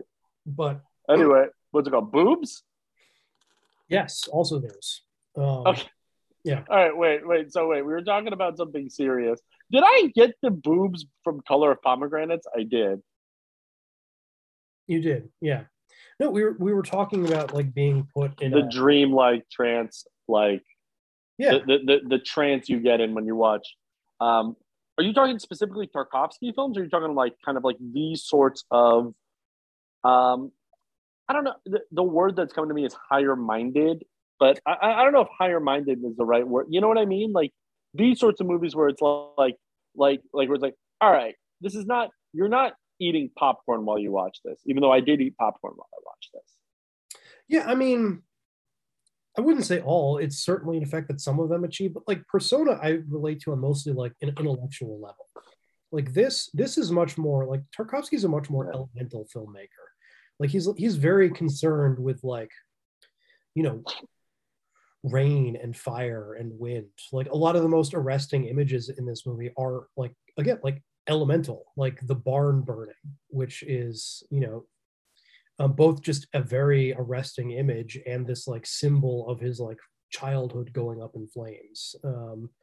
And then like, again, one of those like repeated motifs in all of his films is like there's a dream sequence where it's raining indoors, which is one of those things that he uses over and over again. It's this kind of like dreamy image of this impossible, you know, weather pattern. And then I think most significantly for this film is, you know, there's a repeated image of, in a number of different contexts, of like wind blowing through grass or leaves, which I think is really, it's one, just kind of a beautiful arresting image in its own right. Like it's always, I don't know, I always just kind of appreciate like a movie that can just show me something every day in a way that like gets me to appreciate it, like gets you to kind of feel the wind in your face in a way that like you might not in a, you know, more indifferently shot movie. What is like kind of a thematically key to the movie as well, like because it is, you know, so it specifically, and Tarkovsky generally, being so concerned with, again, like these unseen forces sweeping us along, you know, in this movie, and like in this movie specifically, like I think one of those unseen forces is just the force of history, you know.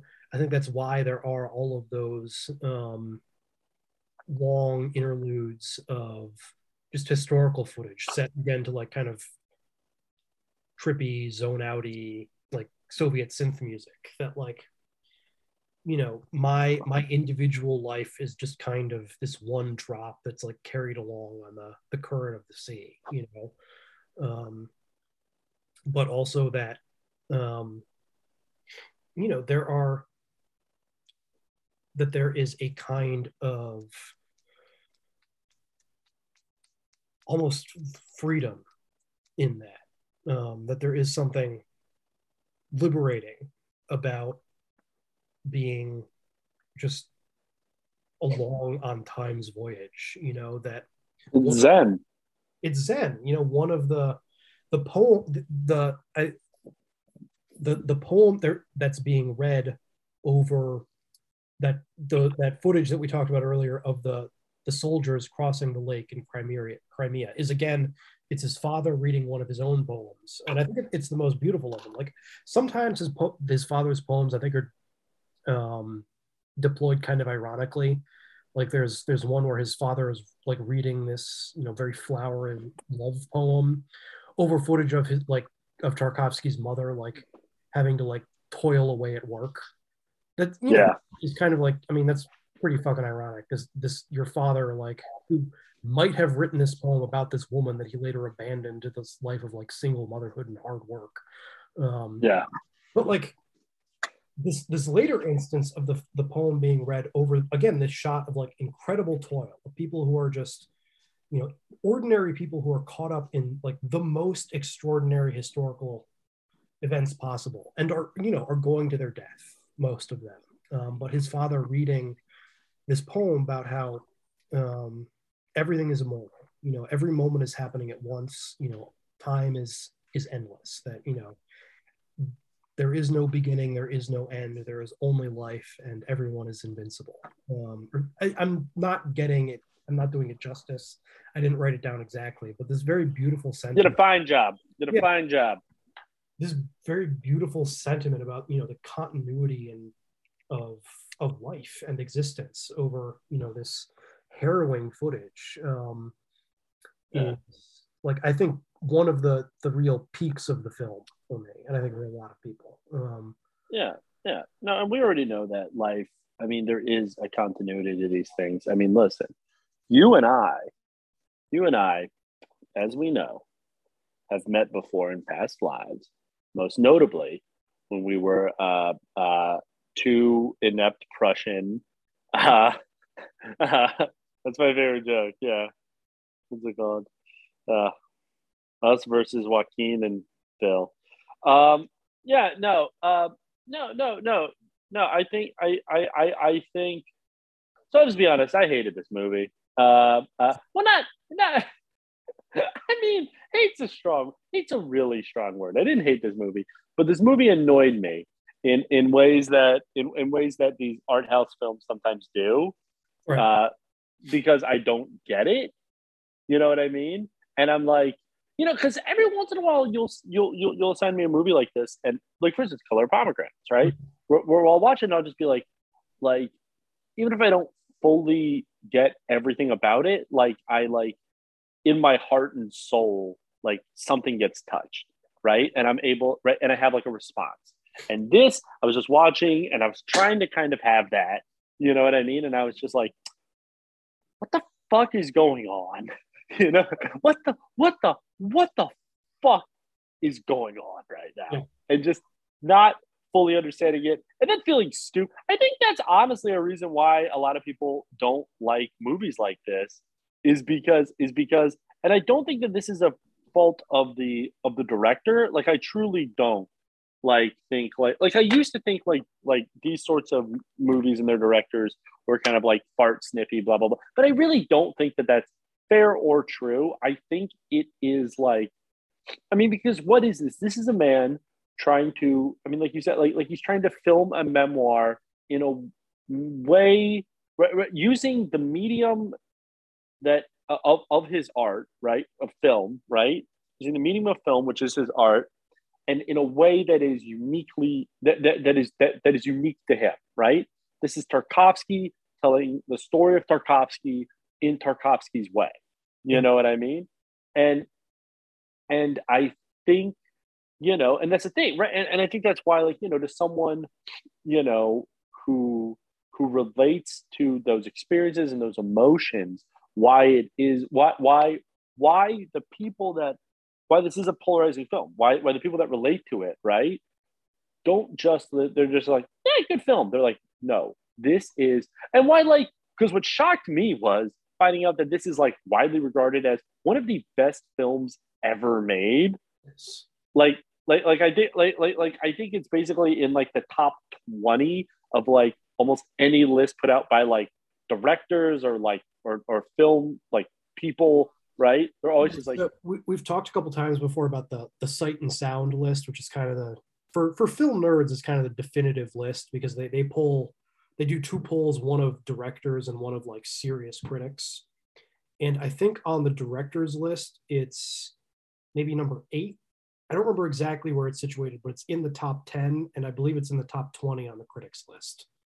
Yeah. It like, and that shocked me, because I was like, I mean, legitimately, I mean, like, this isn't a bit. I mean, like, I know, like, kind of like, the crux of this podcast is that I'm a film idiot and you're a film scholar, basically. But truly, like, I was like, that, like, that was my reaction, right? Which look, I'm man enough to be like, all right, maybe I was somewhat wrong about this, right. But I think what I kind of was like, okay, so I missed something here. You know what I mean? And I think part of the reason why I missed something was because, like, I don't really, and I don't think you have to relate to those experiences. Like, like, look, I know enough about you. You got a loving mother and father. You know what I mean? Right? You know what I mean? Right? You got good, I don't know your dad as well, but, oh, don't I love Maggie? Come on now. You know what I mean? Right? And, what's it called? And, but like, I think that there is, it's something more than that. You know what I mean? That you can relate to something, even if it's not a direct one-to-one, you can appreciate something. And I think that I just flat out missed the boat on this one. And it just, it it did not hit for me. And but having said that, and having had us talk about it now, I see the notes he was trying to play. You know what I mean? And I think that maybe on a second watch, I might have a different reaction. I think also if I sat down and actually watched it instead of like, you know, forgetting to read the subtitles for a little bit, you know what I mean?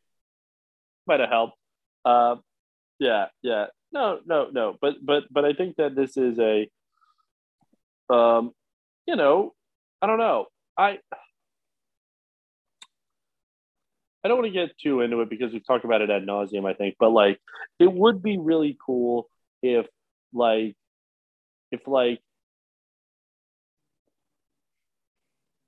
it's been a while, I feel like, since like all the contemporary cinema that I've seen now, and I'm sure these types of movies get made, but I feel like so much of the contemporary cinema I get now, you don't really get like these sorts of movies, you know? And we've talked about that ad nauseum about how you don't get these sorts of, but even like, because I'm sure like there are still experimental filmmakers making movies like this. Yeah.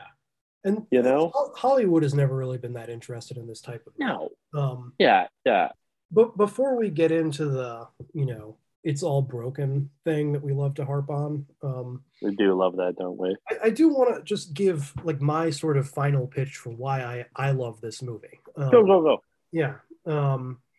Because I mean, this is, you know, like you said, there are two things. One, I find it I do find it very emotionally affecting, and I think it is just in terms of its form, one of the greatest uses of the medium. And I'll dig a little deeper into that. But you know, here's to back up for a second. My thinking in assigning you this movie in particular, because I know this is a deeply challenging movie, and it's honestly my reaction to it the first time I saw it was, huh. Also, like, I could like appreciate that I wasn't picking up on everything, and that there was certainly more there. But I was like, I don't get it. I get some of it, yeah, but I don't get all of it. Like there were certainly scenes that like stuck with me for a long time. Like we didn't even talk about, there's like a whole sequence about like him being trained as like a child soldier during the war or as an adolescent. Oh, is that? I thought they sent him to a cadet school or something. Yeah, I mean, it wasn't like we're going to send you to the front, but it's like we're going to make sure you know how to use a rifle and a grenade just in case. Yeah. No, and that scene of the clearly like old grizzled war veteran jumping on what he thinks is a grenade. Yeah. To save these children that he hates. That threw a grenade at him. Yeah. There's something very interesting about that. Yeah. Yeah. That honestly, I forgot about that scene. I loved that scene. That was a nice scene. But it has grown on me each time I've watched it, like significantly. And what I appreciate to get to why it affects me emotionally, like you're right, this has nothing to do whatsoever with my personal experience, you know, could not be farther from it, like both in terms of the historical and the personal. Like I come from a very different family than him, but I am someone who enjoys philosophically agonizing, you know. I would say that on the whole, I am a considerably more, I'm not going to say well-adjusted because I don't know anything about how well-adjusted Tarkovsky personally was, you know, sustained at least one marriage till the end of his life. But just, you know, I'm a little happier than him. I'm not, you know. Yeah. No, I would say, I would agree with that. My outlook is a little more positive, but I am someone who is drawn to, you know, the darker ends of the philosophical spectrum and have spent a lot of time wallowing there in my life. And so I appreciate a movie that is willing to do that too, but I also do appreciate that this is, in a way, I feel like kind of his most optimistic movie. And it goes to that idea of continuity, you know, that sense that like, you know, everything is connected, you know, and there is no death, there is no impermanence, that, you know, from his father's poem. You know, again, set that poem that's set over the soldiers trudging away towards their deaths. You know, that in spite of everything, you know, in spite of how much we suffer and how much we are doomed to die, that there is, you know, something beyond us that connects all of us, that connects us to something greater. And that I find that a very moving notion. That is the kind of notion that comforts me when I am drawn to my philosophical depths of despair. And I think that it is a notion that is expressed so beautifully in how the film is constructed, you know, because again, this is a very, it's a, you know, it's one of those snooty films that's all about fucking metaphors. Yeah. But the way that it draws those metaphors together, I think, and I've already gone into detail about, I think, how his aesthetic approach is very special, but just to sort of put a cap on it, I think that I want to break down specifically the last shot of the film, which I think is one of the best shots in all of cinema. It's not a particularly showy one, you know. It, like, again, comparing him to Scorsese again, like, you know, everyone loves the Copacabana entrance in Goodfellas. You know, it's a very showy shot. It's, you know, you notice that shot, and which is not to disparage it. There's a reason everyone loves that long take. You know, there's a reason it was parodied in fucking what was it? Jon Favreau movie. Oh, Swingers. Swingers, that's it. Yeah. Real quick about the long shot. Because I was thinking about it earlier. How weird is it that one guy that says everything 2 times and everyone's just like, yeah, isn't that a regular thing? You know, you have that one guy in your group that says everything doesn't have a stutter, just says everything 2 times exactly. It's weird. But it's very weird. Sorry. Continue your actual point you're making. But anyway, you know, the last shot of the movie begins with, so it's got the 2 children who are, you know, standing in for Tarkovsky and his sister as children, and they're being led away from their cabin. You know, the cabin that in a lot of ways the whole movie is centered on, this place that he spent his childhood during the war. That is an exact recreation of the cabin that he actually grew up in. That apparently, like, when his mother saw it, she cried. It was so close a recreation.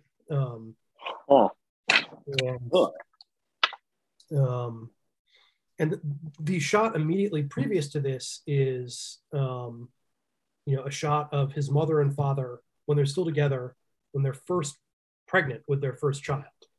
Kind of wondering about whether it's going to be a boy or a girl. And is that him?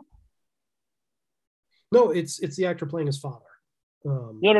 That's what I'm saying. Is he the first child? I don't know whether he or his sister is older. Okay, continue. Sorry. But, you know, just the way that it cuts from this moment of expectation, like when it looks like, you know, when they're still hopeful for their prospects as a family, which we know at this point is weighted with all of this tragedy and disappointment and trauma, but they don't know that in the moment. But the way that it transitions from that into them as children, being walked away from this cabin by their mother, who at this point is not played by the woman who's been playing the mother in most of these scenes, but played by Tarkovsky's actual mother. Yeah. Just leading them down this road through this field at golden hour, you know, right at sunset, when, you know, the light is most beautiful. She leads them down this road away from the cabin, past a cross in the field, which there's some obvious symbolism there. But then they walk past the cross and then just kind of out into the field.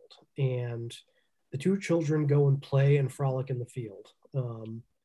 Again, like, you know, we know everything that's going to happen to them. We know how much trauma there's going to be, but for this moment, they're free and they're happy. They're unburdened by all of that. And then the camera slowly pulls back from there into a forest, into these, you know, dark silhouettes of trees, which, you know, clearly represent, you know, death. You know, the dark future. But at the same time, one of the first scenes in the movie, when the mother encounters this traveling doctor who has this whole monologue about how, do you think the trees think and feel? Like, do you think that, and if they do, how unbothered they must be, how perhaps we would be happier if we could strive to be more like them, to have no ambition. I'm not getting it exactly right. We get the spirit. Yeah, that, to have no ambitions beyond simply existing and enjoying the natural world. And so as the camera pulls back into these trees, it's, again, it's dark, and it's, this, all of the stuff that's waiting for these children, but it's also everything the doctor talked about. It's this very complicated symbol where all of these things are happening all at once, and he's drawing on every symbol in the movie at the same time, in a way. And then just slowly, as the trees kind of overwhelm the frame and there's just darkness, it fades to black. And it's, again, it's not like a very showy move in the way that a Scorsese showy move is, but there is this movement that brings this kind of deeper meaning to the shot that's very complicated and draws on all of these ideas of recursion and permanence and impermanence and fate and everything else in a way that's very subtle, but if you're paying attention to it, it feels like this moment where all of the ideas in the movie kind of cohere, and you're left with like 12 different, like, contradictory but also complementary, like, thoughts and feelings. That is, I don't know, I find it incredibly moving. Yeah. Why couldn't he just say that? No. I hadn't picked up on that in my watch of it, but you explaining it to me there definitely did something to me. I definitely had a moment while you were explaining that. Yeah. And I think, right, and in a way, I mean,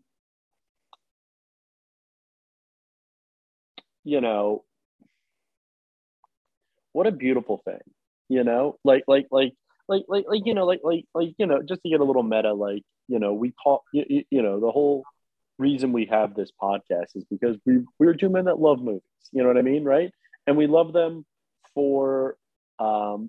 I think both of us love the entertainment value of movies. Yeah. Right. But I think that when we started this podcast, and I had been moved by movies, absolutely, before we started this podcast. But I think you brought to this when we first, and I'm getting a little retrospective because we've been doing this now almost 2 years. Yeah. We were talking before we started doing this. You definitely had more of an appreciation for that than I did. You know what I mean? Right? Like, if you, when we started this, was like, Matt, what's a movie that really moved you? I probably could have come up with one, but not like that. You know what I mean? Right. And now, I don't know, what a beautiful thing, this medium is that we love, that something like that can be expressed by this man that speaks, that has a life or had a life so foreign to ours, literally foreign, right? But also just the experience he had, or the experiences that he had are ones that not only haven't we had, but we could have never had. And yet, in his expression of recounting those experiences, he shows something so universal. It's like we were talking about when we first started talking about Mirror. When you were talking about, if you want to make universal, get, like you said, regional, you know what I mean, right? But get specific to your own experience. And in that, I'm starting to understand that worker from Novosibirsk, you know what I mean, that you were talking about, because, right. And, I have my own experiences, for instance, that resonate at certain parts of this movie as a divorced man, Right. But who had a child young, but it's man, no, it's You know what? I don't get it. But dear sweet listener, maybe you will. And it's for free on YouTube. You know what I mean? And it's not that long a movie. It's like an hour 48. Not bad. You know what I mean? Yeah, I mean, honestly, that is why I assigned it to you. Because I was like, I want to give you a Tarkovsky. And there was this like equation I did in my head where I was like, Mirror is probably the hardest movie he's made. None of his movies are easy, but that's really some like graduate level Tarkovsky shit, even by Tarkovsky standards. I was like, but as much as I think he'd enjoy the vibe of Stalker, it's like 2.5 hours long. Yeah. Imagining me watching Stalker like 2.5 hours, just being like, just like nodding off, but being like, okay, no, I got it. The vibes are good because the vibes do look good for that. That might be a good movie just for you and I to watch sometime. But you know, right? What's it called? Actually, we should do that for our next movie night. We should for like Nick Cage movie night and not tell any of them. Just feel like we have this great movie. Here, just trust me. What's it called? Let me just put on Stalker. It's the inspiration of the video game. Yeah. Imagining, because I feel like Jared might appreciate it because Jared's a low-key cinephile, but like no, not that kind. He would not. Yeah. I was trying to. I as soon as I said it, I was like, I'm giving him more credit than he deserves. Mike watching Stalker would be pretty, because I feel like Mike would either immediately like he'd be like, that is the greatest movie of all time, and Mike would go down this like weird road where he just becomes like us, I guess. You know what I mean? Or he would be so mad. The latter. Mike eating 40 chicken McNuggets watching Stalker.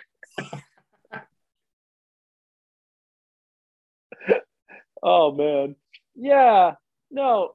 I don't know. I'm kind of at a loss for what to say. I mean, I think what you just said might have been one of the most beautiful things you've said on this podcast. And I feel like anything I try to add to it, I can't. No. That is yeah, no, I got nothing. I got Rob, you've made me speechless, which I mean, I'm not, I'm still talking, but you know, my version of speechless. Which is just repeating the same phrase over and over again. Waiting because there can't be silence. Yeah, waiting for like some sort of outside influence to free you from your verbal prison. Anyway, it's so hard being me. The movies, folks, they're good. They're good. They're great. We love the movies. This summer I went swimming. This summer I might have drowned, but I held my breath and I kicked my feet and I moved my arms around. This summer I swam in the ocean and I swam in a swimming pool. Salt my wounds, chlorine my eyes. I'm a self-destructive fool. I'm a self-destructive fool.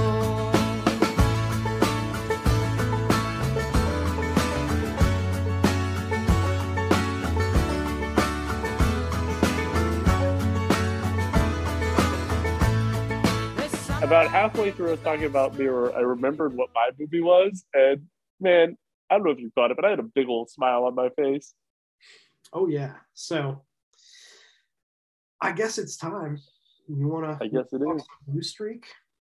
Yeah. You know what? I mean, this isn't as bad. I mean, we talk I bring it up a lot, but it's not as much of a digression from. I need to re-listen to our Act of Killing and Epic Movie one. I really need to re-listen to that. I mean, honestly, like, I think an underrated one you mentioned earlier is The Trojan Horse and the Animal. Oh, I forgot it was The Animal. Yeah. Was the one. God. Both of these movies are better than both of those movies. But, yes. Yeah. No. The Trojan Horse and the Animal was because the act of killing hurt, right? But like the act of killing hurt in such a beautiful way that it was almost that like I remember leaving there thinking like every person needs to see this movie. Like I legitimately think it would have like almost like a Tikkun Olam, like a healing effect for the world to experience the pain of the act of killing. You know what I mean? Yeah. Versus I do not feel that way about the Turin Horse. I do not feel that. They don't. I immediately was like, what happened in 1956 was absolutely justified. Okay. Yep. That was my position. I was like, absolutely taking a strongly pro Politburo stance on this podcast. Yeah. Not a Marxist stance. Just nope. I stand with the KGB. Oh man, we got to talk briefly about the fact that like there's like not like as much as like it's very plausible that like just wandering around chemical dump sites might have killed Andrei Tarkovsky. There's like a not insignificant amount of evidence that the KGB might have, because I mean, so there were apparently I didn't research too deeply into any of this, so this could all be 100% bullshit. This is not a history podcast. This is not a political podcast. I read something on Wikipedia related to the film podcast. So, okay. But like apparently there are like multiple KGB like operatives who have, after the fall of the Soviet Union, been like, yeah, the head of the KGB did order us to poison Tarkovsky. And apparently there's some documentation to that effect as well. And a couple of the doctors who worked with Tarkovsky were like, yeah, that cancer could not have been caused naturally. Yep. And if there's one thing the KGB loves doing, it is giving you a weird cancer. Yes. And I mean, as much as it is like kind of darkly amusing to like imagine someone being that upset about like an art film director, but like, I mean, he was one of the most prominent directors in Europe at that time. Like when the Soviet Union did not allow Mirror to be screened at Cannes, and the head of Cannes threatened to boycott all Soviet films going forward if they did not allow it to be screened, which didn't end up going through. But just he, as much as a weird fucking avant-garde artist as Tarkovsky was, like he was a man with some influence, you know. He was and the last thing I will say about his death is that, again, the dude had some weird spiritual beliefs, and immediately before like being diagnosed with the like rare form of lung cancer that would kill him, he declared on the set of his final movie, The Sacrifice, "I am immortal and will not die." I don't know if that's his version of a joke or if he was being somehow facetious, but those were his words. And he said that. Wait, was The Sacrifice? What's it called? You said that was his last movie. That wasn't produced in the Soviet Union, though, right? He'd already defected. That was made. So he made one more movie in Italy, Nostalgia, and then his last movie he made in Sweden, using a bunch of Bergman's people, including Sven Nykvist, the guy who shot Persona. Yeah. But you know, chances are, listen. Say what you will about the KGB, right? But they had like one guy on set watching his ass, and probably he was just like, yeah, he said he's immortal, and then you can totally see just the KGB guy just being like, yeah, well, guess what? No, you're fucking not. No, you're fucking not. I see a fine opportunity for dramatic irony here. Yeah. Exactly. Oh boy, listen here, art boy, you're about to... Oh man, that is. Oh man, you know what? In a weird way, I hope they did, because that's a better story. You know what I mean? What a more tragic end for this man that clearly like loved his country, but just had weird shit going on in his own kind of like existential mind, to be then killed by his country because they thought he was too annoying. It's a weird life, man. It's a weird life all the way down. But it is. Now another man whose country has tried to kill him several times, Martin Lawrence. Yes, so it is time to discuss the film Blue Streak from 1999. Roll that trailer.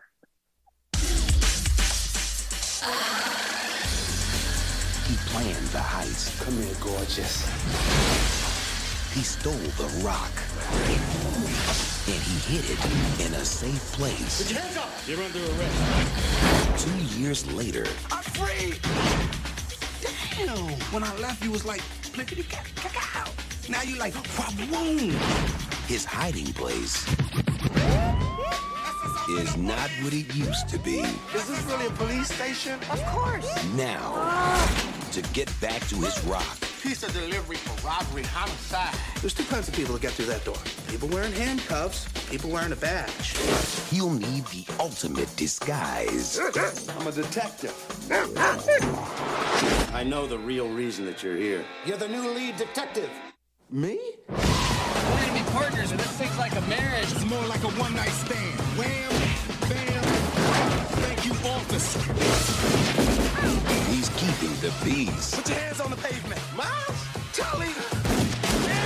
Protecting the innocent. You don't get that kind of training at the academy.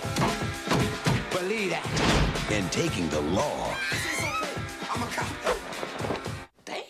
into his own hands. If my client gets so much as a scratch on him... You can't touch me. Ow! Detective! If he walks like it, How'd you get so good? talks like it, You might want to buckle up. he's gotta be I'm an officer of the law. full of it. Just who the hell are you working for? I'm a federale. You're Mexican? Guess I can see it. Glasses. Martin Lawrence. Blue Streak.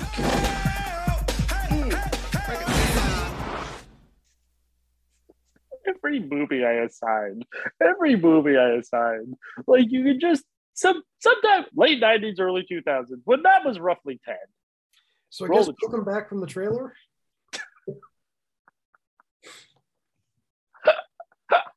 Yeah, you can cut that. No, I don't think we need to. It's just, but you're right. Like this does have some strong end of history vibes. Yeah, Rob actually did say to me, Rob's like, you might want to start assigning movies from a different era. Yeah. Yeah. Move like 5 years in either direction, from like 97 to 2004. Like, yeah, that is God, I might actually, I won't, but I thought briefly about like just going through all the movies I've assigned. Like if you made like a bar graph, they're like all in that era. Oh yeah. No, yeah. Wait 100%, but a lot. Yeah. Oh yeah. Like if it's lower than 80%, I'll be honestly shocked. Yeah. Yeah. And then you'll be like, oh wait, what was in the 40s? And then you go and it's like, oh, it's Abbott and Costello. All right. Yeah. There you go. Yeah. But yeah, no. So Blue Streak, don't know who directed it. Don't care. Les Mayfield. How do I know that name? So do you want to know what else he directed? Yeah. So I'm gonna go out on a limb and say these are exactly the movies you would have expected him to direct. So first effort, Encino Man. Second effort, the remake of Miracle on 34th Street. Okay. Then Flubber. Okay. Then Blue Streak. At which point he kind of finds his lane. A little bit of a left turn here is American Outlaws. Weird, like Colin Farrell in his drunk era Western. But from there on out, it's strong, like Blue Streak-esque branding. You've got The Man, with Samuel L. Jackson and Eugene Levy, and then his final effort to date, Codename The Cleaner with Cedric the Entertainer. I watched about half that movie. I remember I watched about half that movie on the illegal cable setup that my dad had, and I watched about half of that, and then was just like, I don't have to watch the second half of this. I don't have to watch the rest of this. And if you turned it off, it's good. Oh. it's like how funny is it that Cedric the Entertainer is a person? I gotta be honest, he's someone I have had like very little exposure to. Like I'm certainly aware of him as a presence haunting the outer rims of American comedy, but yeah, like I've never like seen any of his stuff as best as I can remember. Yeah, I think I've seen more than most people of my demographic, but like, yeah, I don't know. Yeah, I went through a weird Kings of Comedy phase That is completely unsurprising. Yeah. Let's go. Did you watch the Bernie Mac show? Nope. I mean, that was that. I've maybe seen an episode, but not. Yeah. My family would watch the Bernie. That was appointment television at my household. Watching the Bernie Mac show, which was a lot of it. My God, you're an animal. That's Rob. I expect that from me. I expect. Okay, so for the listener who cannot see what I just did, prior to this, we were talking about how one of the downsides of every episode being 7 hours long is that our throats get a little sore. Yeah. I had a little bit of a cold this week, so I've already got all of my cold supplies right here on my desk. It's like, I'm gonna head off that throat tickle at the pass. I've already got this honey here. I'm just gonna take a shot. Yeah, no. Discovering honey is like an analgesic for your throat was such a fucking because I just discovered that in like the last year. My kid's doctor has been telling me that for years, and I've been like, all right, lady, right? But then I did it to myself, and I was like, oh man. I mean, not only does it work, it's like, oh no, I have to just drink some honey like I'm Pooh Bear. How poor me. Never wanted to just drink a can of honey.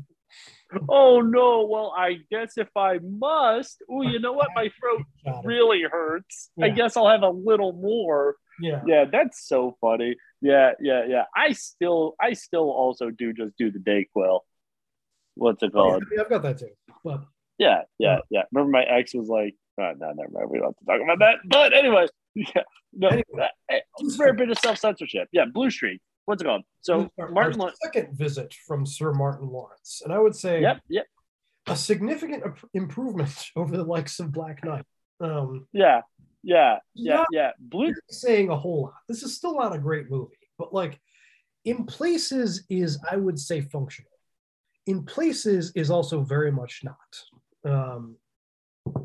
So my kind of, I should let you begin. This is your film. What would you like to say about the cinematic? I guess. Sorry, I'm getting called on Instagram for some reason. What's it? No. What? I didn't know you could call people on Instagram. Yeah. I'm in an Instagram chat with a bunch of people I know from Twitter, and they do voice chats. So you already have one DM. You guys are just like, let's create a second DM just on another platform just because? Yeah. Basically, Basically, it was a way for us to be like, all right, explanation. These are the people. I wanted to confirm that. Yeah. Okay. Cool. Yeah. We do. There's one guy. I'll tell you about it off pod. About this guy. A little sad face from him.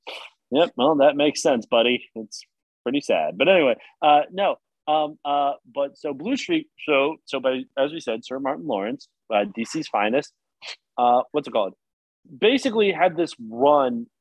So I never watched the show Martin, which is where I think he gained a lot of his initial, because I believe he is so Martin Lawrence was a stand-up that then went to TV, and then from there starts making movies. I believe was his trajectory. Did you ever watch Martin or no? No, and from what I understand, like I again, I've never seen it, but like I've heard a lot of people who like it. Like it seems like that might be his kind of, like, if you want to get like primo Martin Lawrence, that might be the best place to get it. So people, like, loved any of his film work. Like he was a real because I mean that is all right. Like, of the like Bay stuff, like that's kind of the lane I prefer him in. It's not my favorite, but it's like it's passable. Yeah, absolutely. Yeah. You're not gonna. I mean, especially Bad Boys 2. I mean, Bad Boys 2 is almost a perfect movie. You know what I mean? I have not seen 2. I've seen the first one, but you've not seen Bad Boys 2? No. Oh, fuck. Oh man. Oh, I kind of want to change my movie for you then. That's fine. What's it called? No, I am. Yeah. Okay. Yeah. No. Yeah. That's what you're watching. Yeah, because that is a that's a great movie. That and also a comfort movie. Absolutely. It's been a while since I've seen it. We just did a lot of Bay recently, but whatever. Oh no. Okay. No. You're right. And honestly, I would rather talk about the other one. Okay. All right. Yeah. But I need to remember to keep that in my back pocket because we did just do a lot of Bay recently. I forgot about that. Yeah. It was literally like 2 months ago. But anyway, no. But so yeah. And that stand up to TV to movies. That. I don't know. I mean, you might push back against this, but I feel like that doesn't happen as much now as it did like the late 90s, early 2000s, and before that. But I feel like late 90s, early 2000s, it was a real vector for that. And specifically because you see a lot of people kind of do that with, go from stand-up to SNL to then they make like some SNL movies and then kind of go from that to make movies. Yeah. There was very much like a stand-up comedy boom in that era, but like you don't see that happening as much now. Like there's a lot of stand-up now, like obviously. Yeah. And I think that like the streamers have really opened that up a lot. Like that is one thing that they have done. Like, there's a lot more like there are a lot more stand-up specials available right now. But like I think the thing that has kept that from transitioning into more like comedy stars is again not to constantly beat the everything is bad now drum. Like they just don't make that many comedies anymore. No. Like, you see a decent amount of the like transition from like stand up to like Netflix TV show, but like or podcast. Yeah, that's the big one. A lot of it goes there. Yeah, like Them monetizing podcasts, like podcast, like the ability now because that was, I mean, who did like Stern, but he wasn't a stand up. He was from like his young years a radio guy. You know what I mean? Like you had radio guys, and yeah, they could be funny. Like Howard Stern was funny, right? But like you had like radio guys and then you had stand-ups and those were two separate lanes, right? Where like now, like, yeah, if you're funny enough, you could just, like you were saying, like that's the big thing now is having a monetized podcast, whether that's Patreon or whether that's ads or both, you know what I mean? And just being able to make a legitimate living just doing that. Like you don't necessarily have to get a pilot now. You know what I mean? I mean, I think there is a lot of that still. Like, of course, a million comedians who make TV shows. Yeah. But like, I mean, you were talking about that like formerly very real thing of like stand up to SNL to movie star from that. But like, what's the last like big SNL movie? Like, there has to be a more recent one, but the most recent one I can think of off the top of my head is Bridesmaids. No, that I was thinking like because you had that little period where because like Bridesmaids, MacGruber, MacGruber was not big. MacGruber was not big. MacGruber was not okay. Like if we're just talking about movies, that, like I mean, this is the most recent one that I can think of that will like made any money, but I don't think it really counts. Is Ghostbusters, the Ghostbusters. Like that's it's a franchise, not so much that's a franchise. That is a franchise that started from that original stand up to SNL to that's just them rebooting and then just being like, oh, okay, we'll just put a bunch of SNL people in it. You know what I mean? Yeah, it started with Dan Aykroyd believes all of this is real. Did he believe all of it was real while they were making Ghostbusters? Oh, I'm like his original draft for Ghostbusters was like so much weirder. It was about there was like interdimensional portals and like I don't know if it was even that much of a comedy. I didn't know. Yeah. Just Like, Bill like, Murray there's just face. like a whole mythology mapped out about like how the ghost dimension works and whatever. And one of the funniest things about like what it became is there's no mythology whatsoever. Like if you think about like all of the different ghosts in the original Ghostbusters, like each of them looks like they're from a different like species of haunting thing. Like Slimer and Gozer do not look like they're from the same mythology. But No, not at all. man, this is for kids. You know, this is a Yeah. this is a vehicle for Bill Murray to get off some witticisms. You know, Yeah. Imagining like what must have transpired of like Aykroyd kind of like pitching that to Harold Ramis and Bill Murray, with them just being like, Dan, what the fuck are you talking about? Yeah, and I mean, I think it was Reitman who was just like, this is no, it's got to be like, this is a move. Okay, we got to like make this something anyone would give a shit. This is about people trying to start a small business. Let's just go with that. Yeah. But You know then, what's funny? people can relate to that. Yeah, exactly. Yeah. You know what's funny? You know how old like Aykroyd was when he like I think started on SNL. I don't know. Yeah, he was like 21. Yeah, I mean that makes Yeah. sense. He's not not as old as you think he is. Yeah, exactly. Yeah. He's pretty. Have you seen? I sent you the picture of his vodka, right? I think so. Yeah. Yeah. It comes in a skull. That's right. Yeah. He's a interesting guy. He's an interesting guy. But anyway, so yeah. So you have this comedy boom, the stand-up comedy boom, right, in the 90s, right, and early 2000s, right, and you have that pipeline of your stand-up comedian.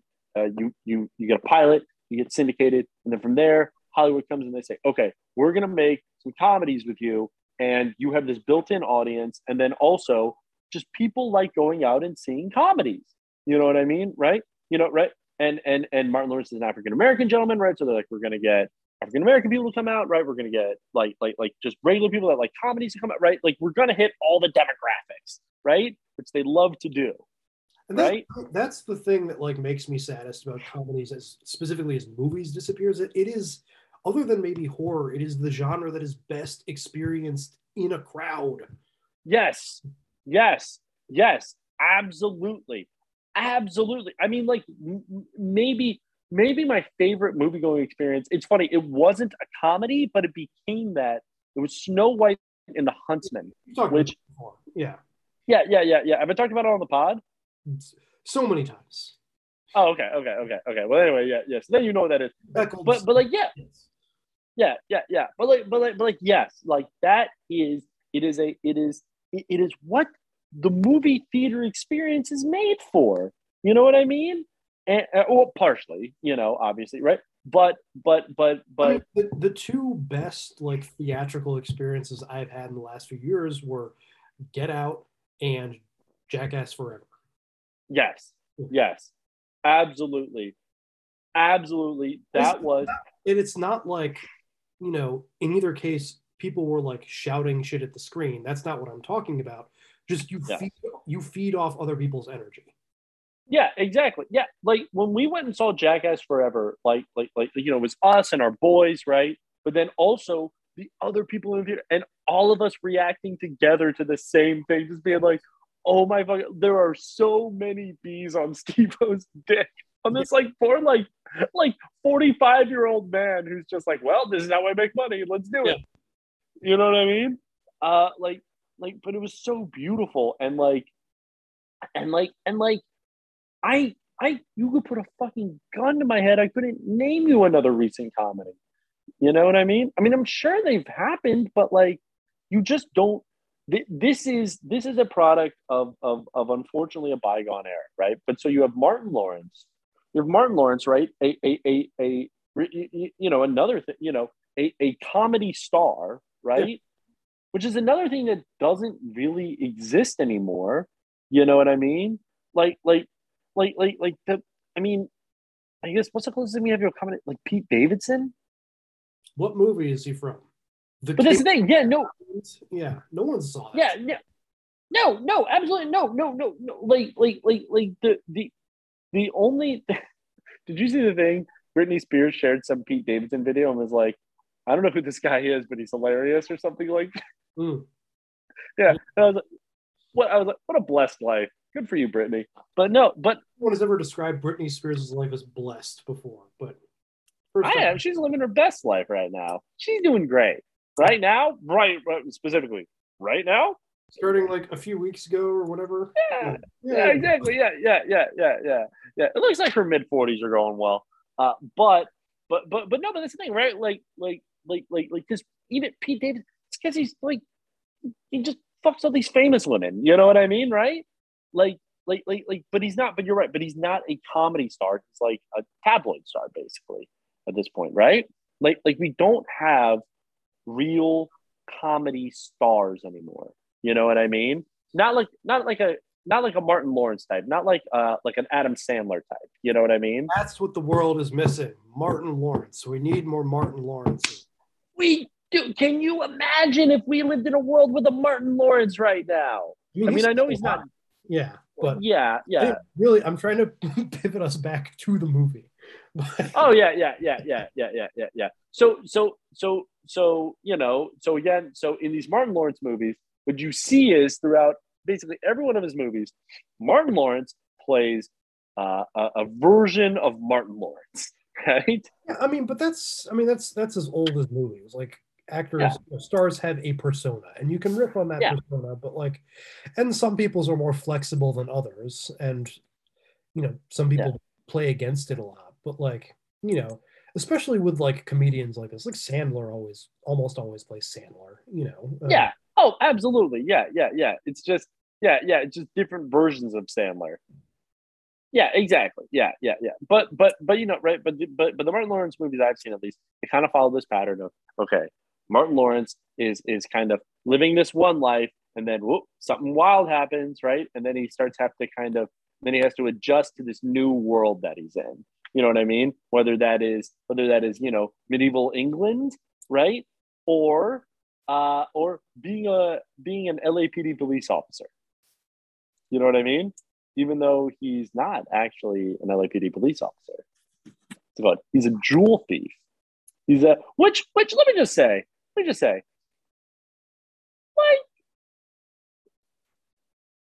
how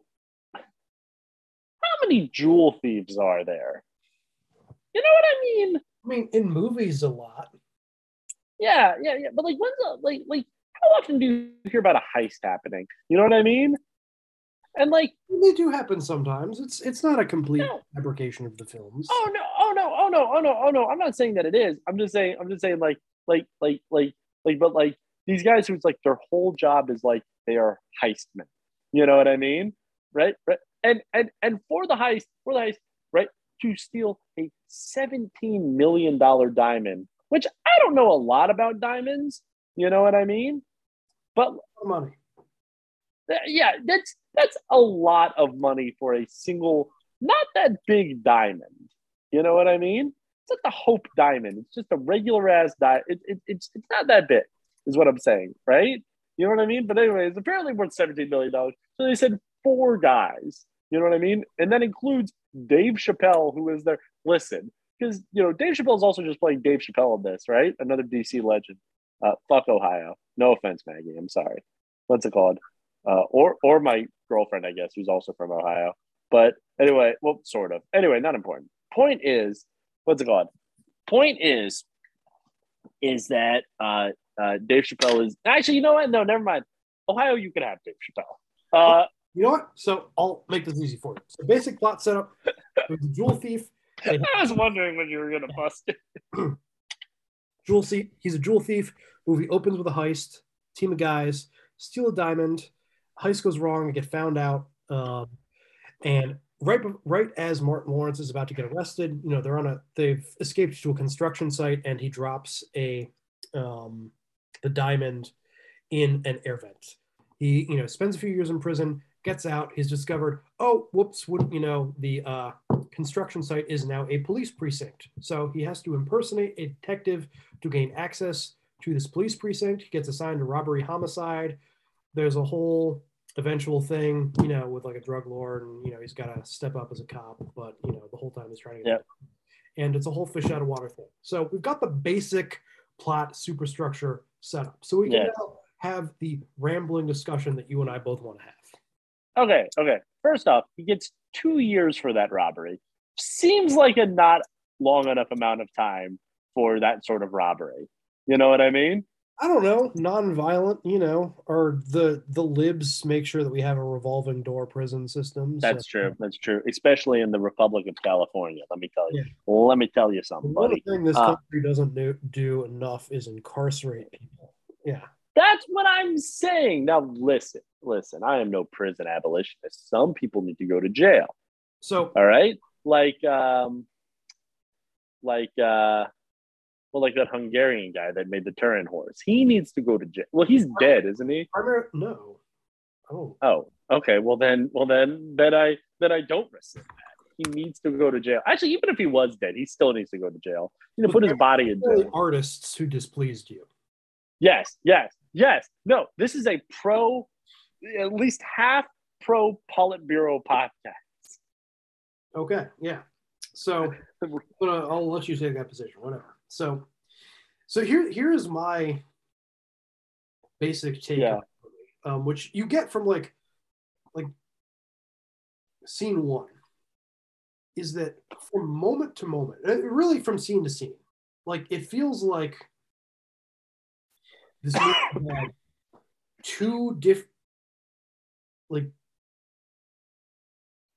two writers who were like trading off duties each scene, and two directors who were also trading off, because like from scene to scene this movie is very different tonally. Like it's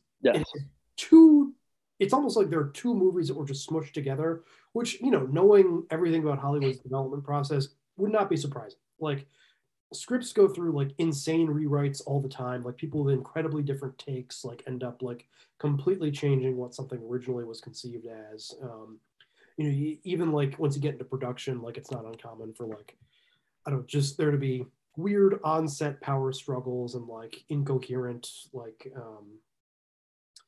strategies for what a movie is supposed to be that end up with these like weird misshapen lumping things that like aren't any really one thing and are just a collection of a number of different contradictory impulses. And this kind of feels like that. There's this story that this is a complete tangent. It doesn't have anything to do with what I'm trying to say, but I thought of it, so I'm going to say it. But say it, baby. Remember, like it was like I guess like 10 or 15 years ago at this point, maybe even longer. There was that like Russell Crowe Robin Hood movie directed by. Oh my God! Yeah. The initial conception for that, it was a spec script called Nottingham, that was supposed to be like the Robin Hood story from the perspective of the Sheriff of Nottingham. I think you've told me about this, because I think my reaction was, "Oh man, I kind of want to see that movie." Yeah, it's it's an idea. It's something different. Yeah, it's a take. And then, like, at some point in the development process, they they do need a Robin Hood. And, Russell Crowe is Russell Crowe, and he expresses some interest in playing Robin Hood. The issue then becoming that as soon as you have someone of that caliber playing Robin Hood, it starts to get imbalanced. And you need to up Robin Hood's screen time a little bit. And Russell, God bless him, great actor, but, he starts having thoughts. And gradually over the course of months and months of development, eventually what was originally conceived of as Nottingham eventually just becomes Robin Hood.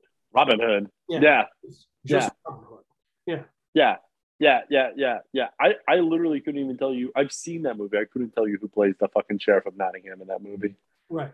And I meant just because so much of this movie kind of feels like in the night, like one of the other things that you had in the 90s was this like subgenre of like dark crime comedies. You got for your leading lights you have like the Coen brothers and Tarantino, But you've got your Get Shorty, you've got your million other knockoffs. And this movie kind of feels like a middling example of that.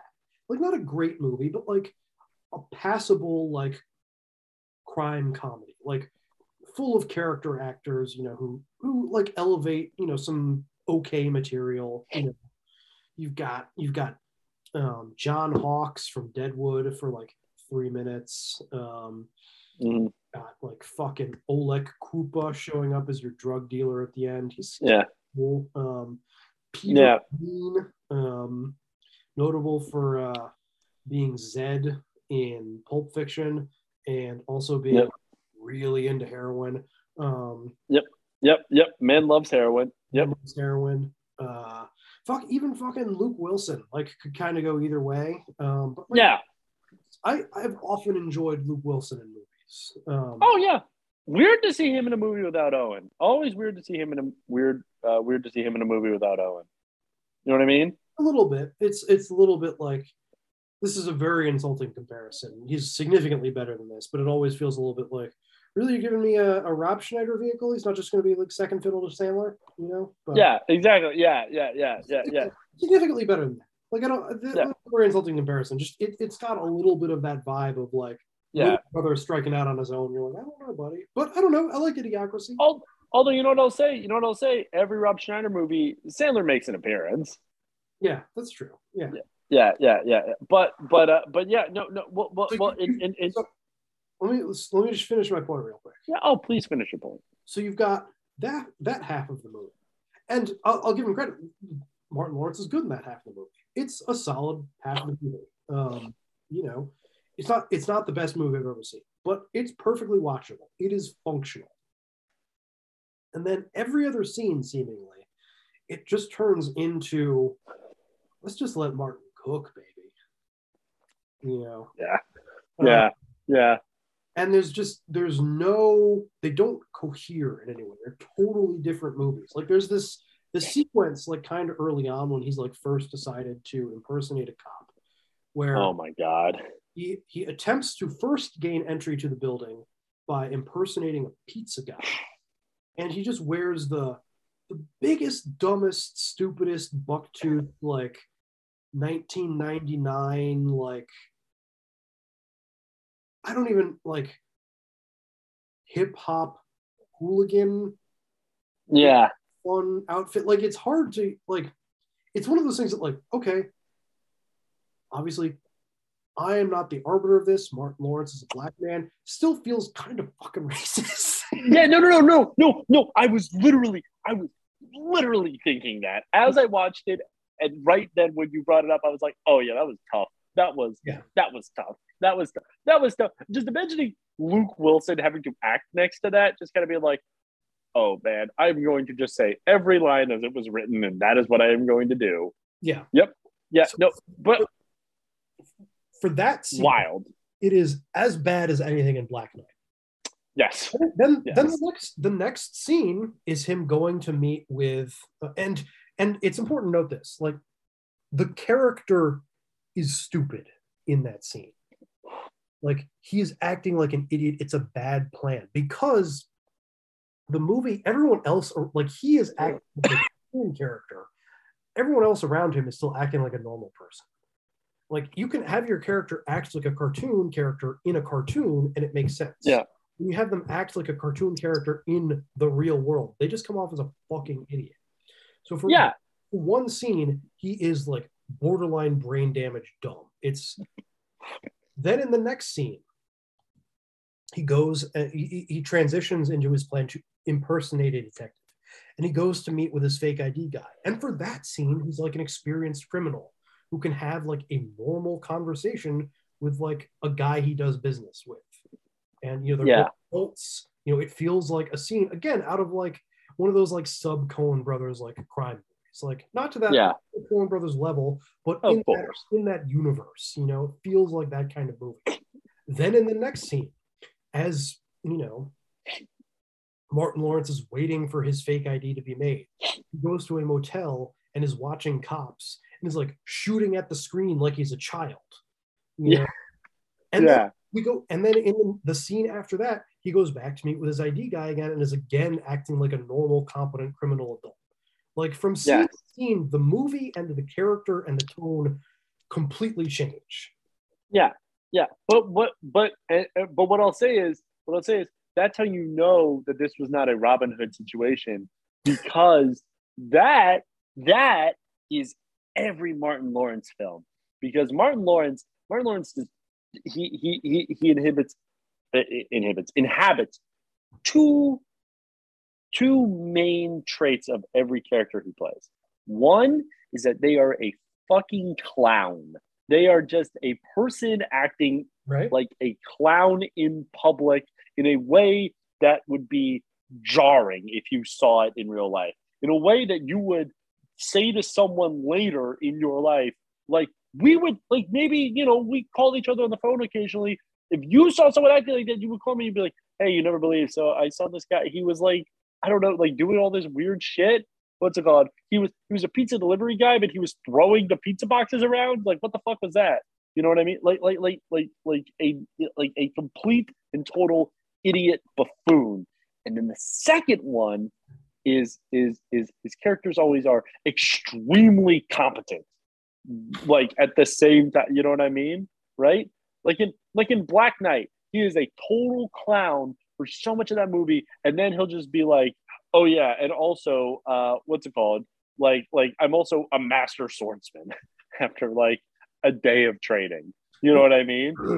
What I'll say for that is, I mean, in Black Knight, it felt like, we've hit the third act. Now he just, what's supposed to happen in these screenplays is he's supposed to get his shit together and he's supposed to save the day. And we don't really know how to do any of the work for that, or just aren't interested in writing that. So we'll just have it happen.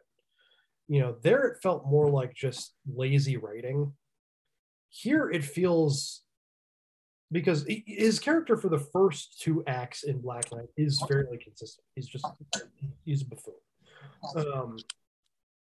In this, he's going back and forth from buffoon to not buffoon, from like scene to scene, rather than like 2/3 buffoon, 1/3 hero. Or one kind of bad writing, where it's, consistent-ish, it's just making a half-assed effort at like fulfilling the arc it kind of knows it's supposed to fulfill. Whereas here, it feels like the movie is constantly at cross purposes with itself. Yeah. No, I would agree with that. And honestly, I think that's part of the reason why this ends up being a better film than Black Knight, is because you get at least half of a good movie. Right. Yeah. Versus where Black Knight, it's like 2/3 just like, what is going on? I laughed, but I understand that it's not for everyone. You know what I mean? And that's the thing. And there's a lot of like, in that way, it's kind of like Mirror. Yes, exactly. Yes, yeah. How funny is that? Like the night. That is the perfect synopsis of what this podcast was supposed to be. That like your version of like a no, but wait, let me explain to you why it's good is Mirror, and my version is Black Knight. You know what I mean? That is what this podcast was. I never really got an explanation there. Well, I don't know. It was funny. What's it called? What else do you need? Did you not see the movie? Did you just read the Wikipedia for Black? That'd be so fun to just read the Wikipedia for Black Knight and then try to. Oh man, but no, but I see what you're saying. Like, and that's the thing is that, and that's what's kind of honestly, but you know what? No, it's not tragic because where. So weirdly, where I think you end up getting because Martin Lawrence clearly is able to like inhabit that role of like a funny but like gritty kind of like crime movie. You know what I mean? And that is why, and you get that, I think, used in the best way in Bad Boys. Like, that is exactly right? Like Bad Boys isn't a perfect one-to-one with like, you know, with like Get Shorty and all those, of course, right? But Bad Boys is like, it is an action movie. It is like, you know, at times like a, you know, right, like a just pure like cop movie, right? But where it's also a comedy, right? You have two. But my memory of that is, it's been a while since I've seen it, that the comedy and the action are fairly evenly divided between Smith and Lawrence. Well, Will Smith is really leading on the action, and Martin Lawrence is really leading on the comedy. Yes, exactly. Yeah, well, yes and no. Yes and no, because I mean, Martin Lawrence is clearly like the comedic. Well, I mean, Will Smith can certainly do comedy as well. Exactly. Yeah. But I think that's what makes it so.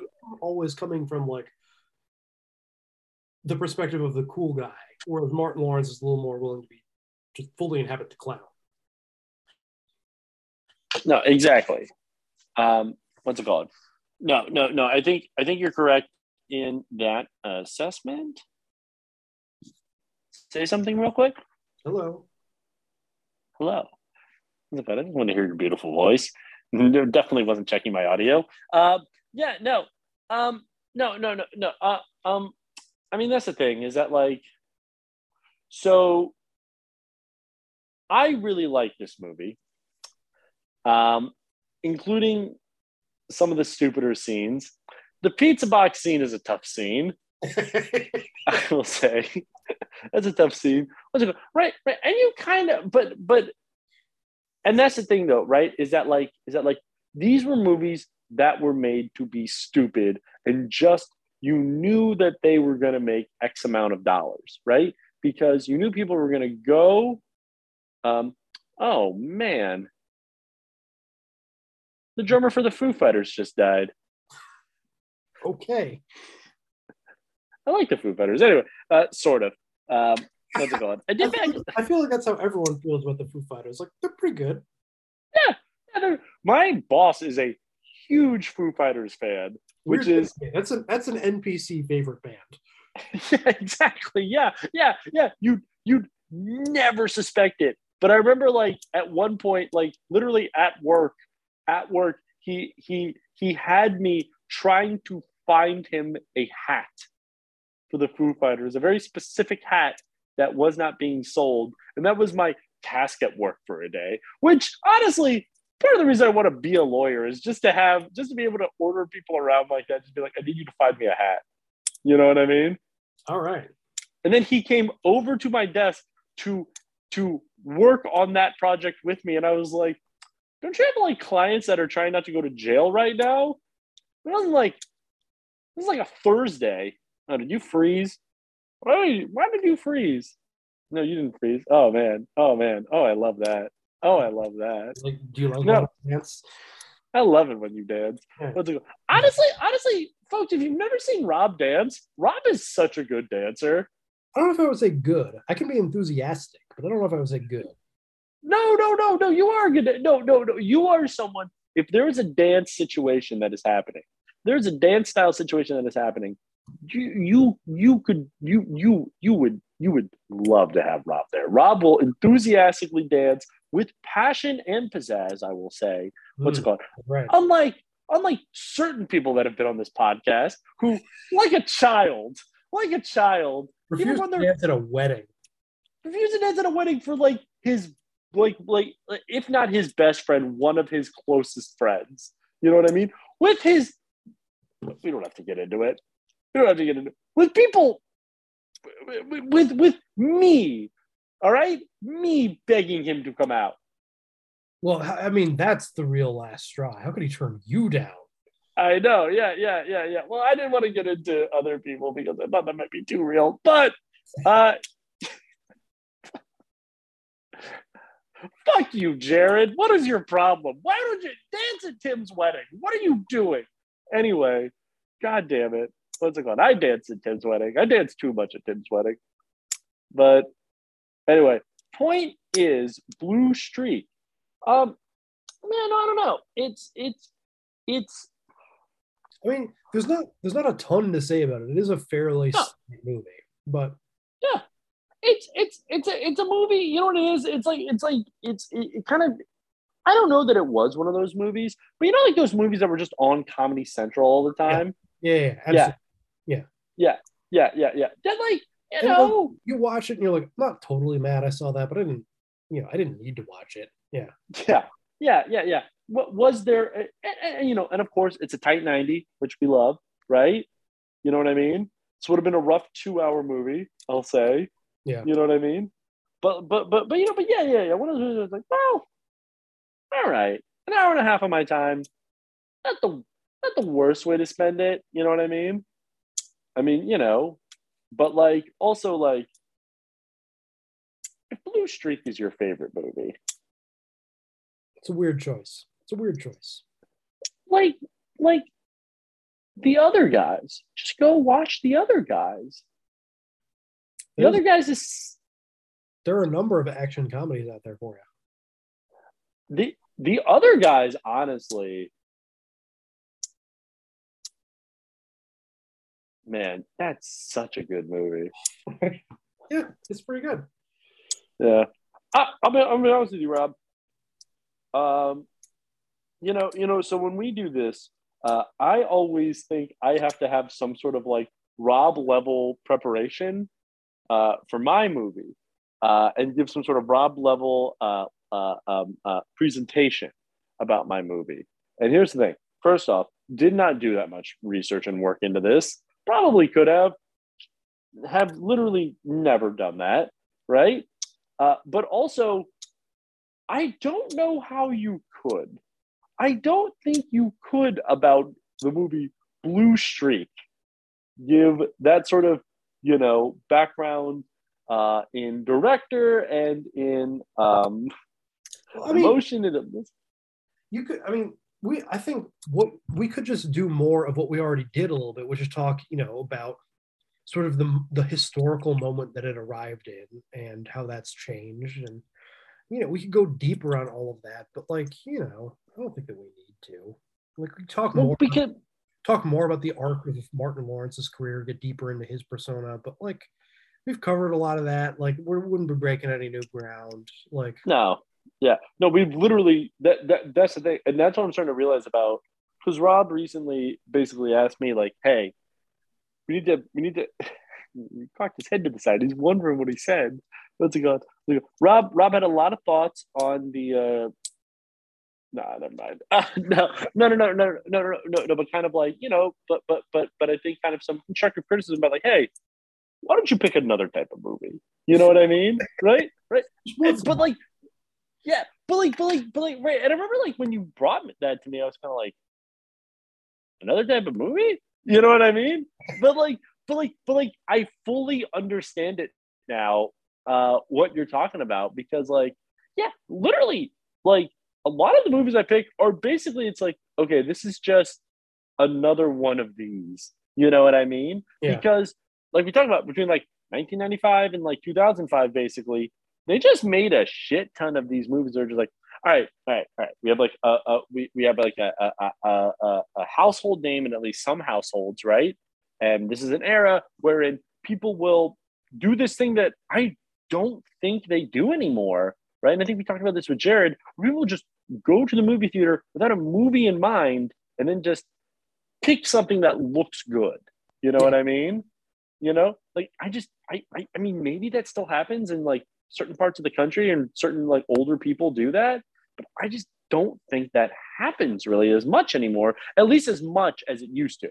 Because I certainly remember that being a thing I did with my parents, right? Or like as a teenager, where we would just go to the movie theater, we would just go to Regal Cinemas, and we would just be like, oh, all right, yeah, let's go see. Hey, what do you think of that? We would like debate which movie we were going to see, right, at the theater, Yeah, and I mean, I think that's building off of what we were talking about with Jared last time. Like, some of that is, I don't know, real.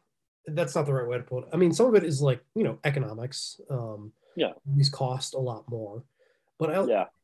And, maybe like, I don't really buy the argument that people don't want to go out to the movies anymore.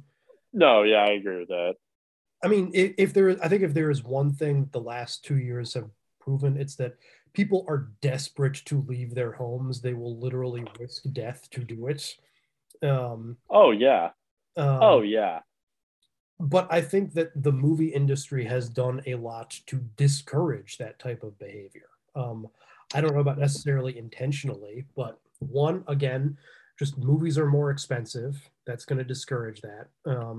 And that's not, they have risen past the prices have risen past the point of inflation.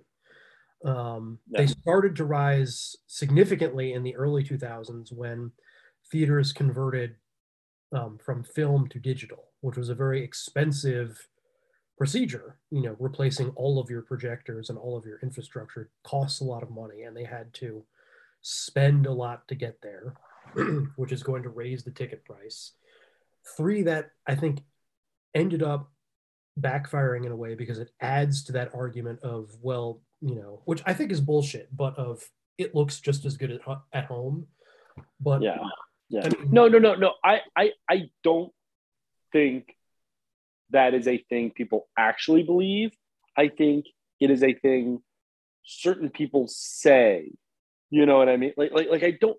I think it is much closer to the truth than it needs to be, because one, digital projection just doesn't look as. I mean, there are people who use digital cinematography very well. I'm not like an anti like digital cinema purist, but like, of course, the thing that it really did is eliminate projectionists. Yes, there's no longer anyone essentially doing any kind of quality control on the images. So the images at theaters often do kind of look like shit, because one, because no one's paying attention, and two, because again, just as a short-sighted economic thing, most of them don't replace their bulbs, like often at all. So most movies are under projected. They're very dim. Movies in theaters often look like shit a little bit. And they don't have, if you go see a movie at like a theater that gives a shit, like the AFI in Silver Spring, which does a lot of projection on film and, employs projectionists and is, like an art house theater that like cares about its image, like they look great. Like there is no comparison. And I never heard of that one. The AFI? Yeah. No, I must have gone and seen. Well, wait, where is it? It's in Silver Spring? Yeah. Right near the Black Cat. Do they show mainstream films? Some, yeah. I mean, they do. Like they'll do some first run movies. Usually it's like more indie or foreign stuff. Like they show some, Okay. Yeah. Okay. Never mind. I'm thinking of a different one. What's it called? You ever go to Landmark Bethesda? Yeah. How do you feel about that one? I mean, their selection for a long time was good. It's gotten a little iffier. Like they've kind of, for a long time they were like a foreign and independent like theater. They still do some of that, but there's also like, they mix in a lot of like Spider-Man and shit now. Yeah. And I remember that was I think that's also worth mentioning, because that theater chain is owned by a independent distributor. I think Magnolia. Yeah, I think you're right. Whose business model was essentially, if we buy our own chain of theaters, and this is something they did like, I don't know, 7, 8, maybe 10 years ago. They bought a chain of theaters so that they could shorten the distribution window between when a movie comes out in theaters and when it comes out for rental. Because for a long time, you could not, studios could not limit or shorten the window from, I believe it was originally 90 days between them. Because theater, if the window is going to be less than that, theaters just wouldn't show it. They're like, this is a hard and fast rule for us. Like, we as a business cannot survive if you cut it shorter than that, so we will not show your movies. And Magnolia's way around that was to buy a chain of theaters, so they could just always, even if they ignored that, they would still have a theater chain. And that is another example of the ways that the studios have shot themselves in the foot of giving more, making it easier for people to say, I'll just wait for it to come out on video, Yeah. Using that window. And the last thing I will say in terms of why people don't just go to the movies and pick a movie when they're there anymore is because there's less variety. Like you could go to the movies and just pick a movie because there would be 12 different kinds of movies. You know, you have a romantic comedy and a horror movie and a regular comedy and a drama and a thriller and an action movie. And there is a buffet to choose from, and some of them would be good, some of them would be bad, but they would all be movies. Like and there'd all be people going out there trying to make a movie of a specific genre. There's this sort of Barry Jenkins, the director of Moonlight, had this tweet a while back where he was just on a plane and watching, I think it was The Bone Collector, and he was just like a totally forgettable like late 90s, early 2000s thriller.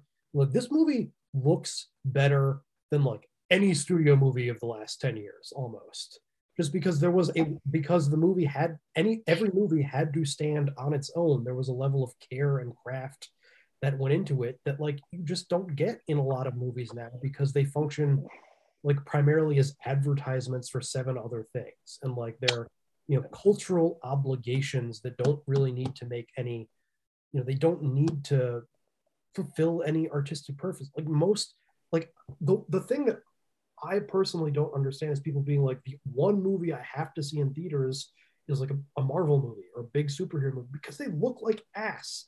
They do just as good on my TV because there's no thought put into the cinematography. Like they're all filmed on like Atlanta backlots where like everything is green screen. Like if you look at like production photos from any of those movies, it'll be like a shot of someone in an apartment and the whole apartment is fucking green screen. They don't even have sets. Because it's cheaper. Because it's cheaper, and that means that like you can't light it, you can't frame anything. There's no thought put into the actual visual medium. That's what film is. It is a series of images, and they're completely disinterested in image. And it's so funny. I saw a tweet recently that was talking about like the early movies that were shot entirely on green screen, right? And how different the thinking at the time was for how we were going to like do this. You know what I mean, right? Because those are movies. I forget what they were. The only one I remember was Sky Captain and the World of Tomorrow. But you know what? The Attack of the Clones and Revenge of the Sith ones. But it literally was just like, okay, we literally cannot do this another way.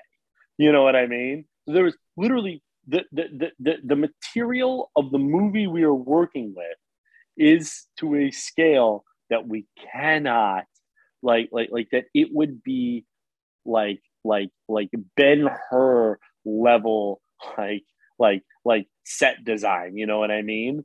And we just can't kill that many horses, you know what I mean? Right? Like it wasn't, and now like you said, it's a fucking apartment. You know what I mean? Like and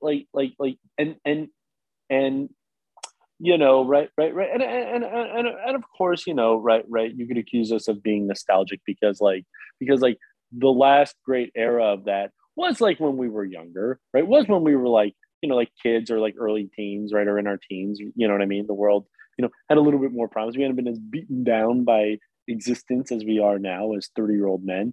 But you're 30, I'm 31. But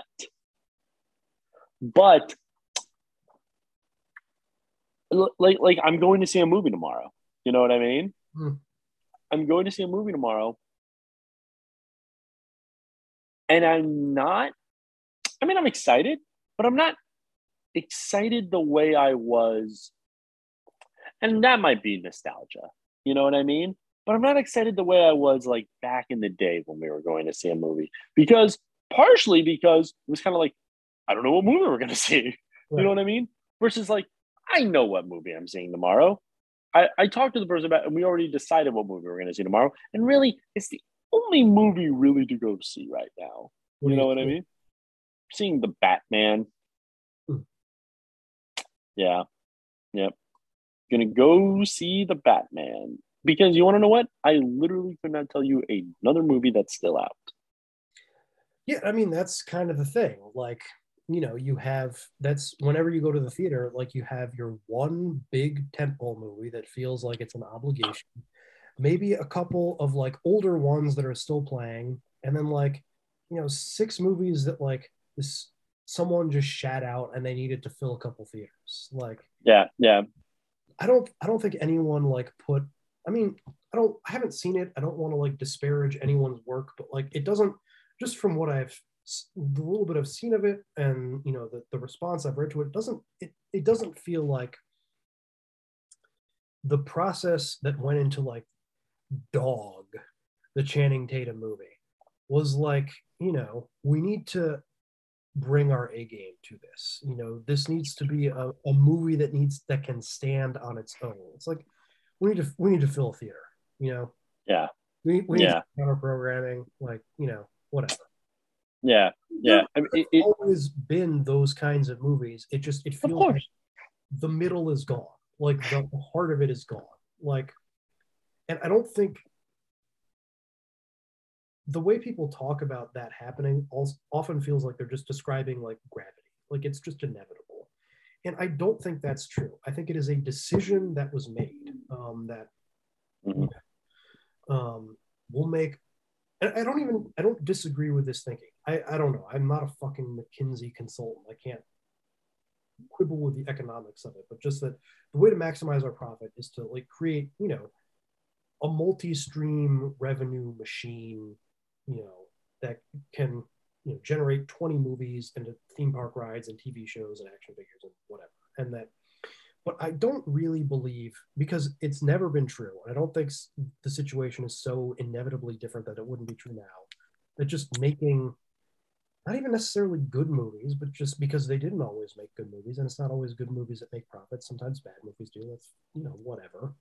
But just making movies, like that's always been profitable. You make movies, you promote them, because that's the difference. Like I know, like there's this whole kerfuffle with like, you know, this happens every year, that when they announce the Oscar nominations that no one's ever heard of them, you know, that they're fucking elitist snobs who only care about these art movies, and not a single one of them is an art movie.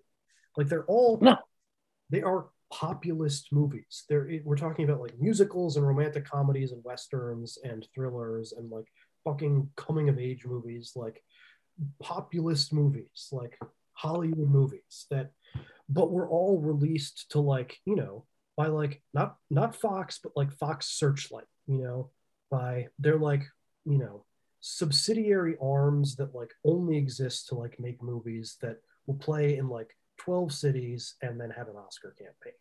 Like the reasons no one has seen Licorice Pizza is because no one tried getting anyone to see Licorice Pizza, you know. And it's a deeply entertaining movie. Like I went and saw it with, you know, Grace, who is in no way like a cinephile, you know, and she loved it. Like it is an entertaining, like regular ass person movie that, like, you know, just got dumped in like a couple hundred theaters for like with no real promotional campaign because it was released by Neon, you know. It was like, you know, MGM was like involved in the production and distribution at some point, but even MGM is like, that's not really they're not a major distributor anymore. They're like, you know, one of Amazon's tertiary products, you know. Oh, MGM is Amazon now? Yeah, just recently. Oh, jeez. Yeah. That's I mean, that's the other thing though, right? About it is that like, you know, you still had like multiple major studios kind of producing their own thing, and now like, you know, like I mean, like more and more. I mean, well, not more and more. There are now just fewer and fewer. I mean, Amazon has its own.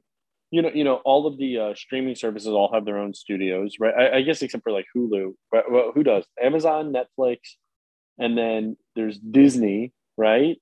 And then like Disney keeps buying like more and more products. You know, I mean, for the longest time, like Star Wars was an independent. I mean, Lucasfilm was independent. You know what I mean? And now, no, that's Disney. You know what I mean? More and more shit is Disney. More and more shit is Amazon, right? And as you see the monopolization of I mean, and we're not just talking movies, we're talking about entertainment, like visual entertainment as a whole, right? Movies, TV, everything. You know what I mean? Like, yeah. Yeah, I mean, I think that's the final piece of it, which is that I don't think this is verging on the conspiratorial thinking, but I don't think they actually want you to go to movie theaters, because if you go to a movie theater, the company, they have to split the profits with the theater chain. Yeah. And now that every conglomerate has their own streaming service, they want you to just go there because they get to keep all the profits from that. Yep. That's why you hate it when I watch these movies on my phone. And it's like all of this comes down to movie distributors are not independent. This all comes down to whether or not the CEO of Comcast or AT&T or whoever else owns the distributor is going to make $1.12 or $1.14. Yeah. And those are like the type of margins we're talking about. We are talking about like, right. And that gets blown up into, it ends up being like way more on the whole. But like, you're talking about margins that are like, and obviously we're biased, right? As people that love this medium and this art form so much, but like, we really are talking about like the deliberate killing of this is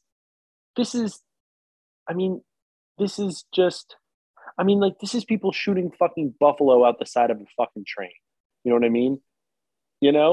This is what a beautiful, majestic creature, right? That, yes. And that's the thing about a buffalo. You kill a buffalo, ever seen a buffalo in real life? See how big a fucking buffalo is? You know what I mean? Listen, you can harvest that bad boy down for so much meat and fur and there is a point to killing a buffalo, sure. But they're just shooting out the side of the fucking train because they're bored at this point, right?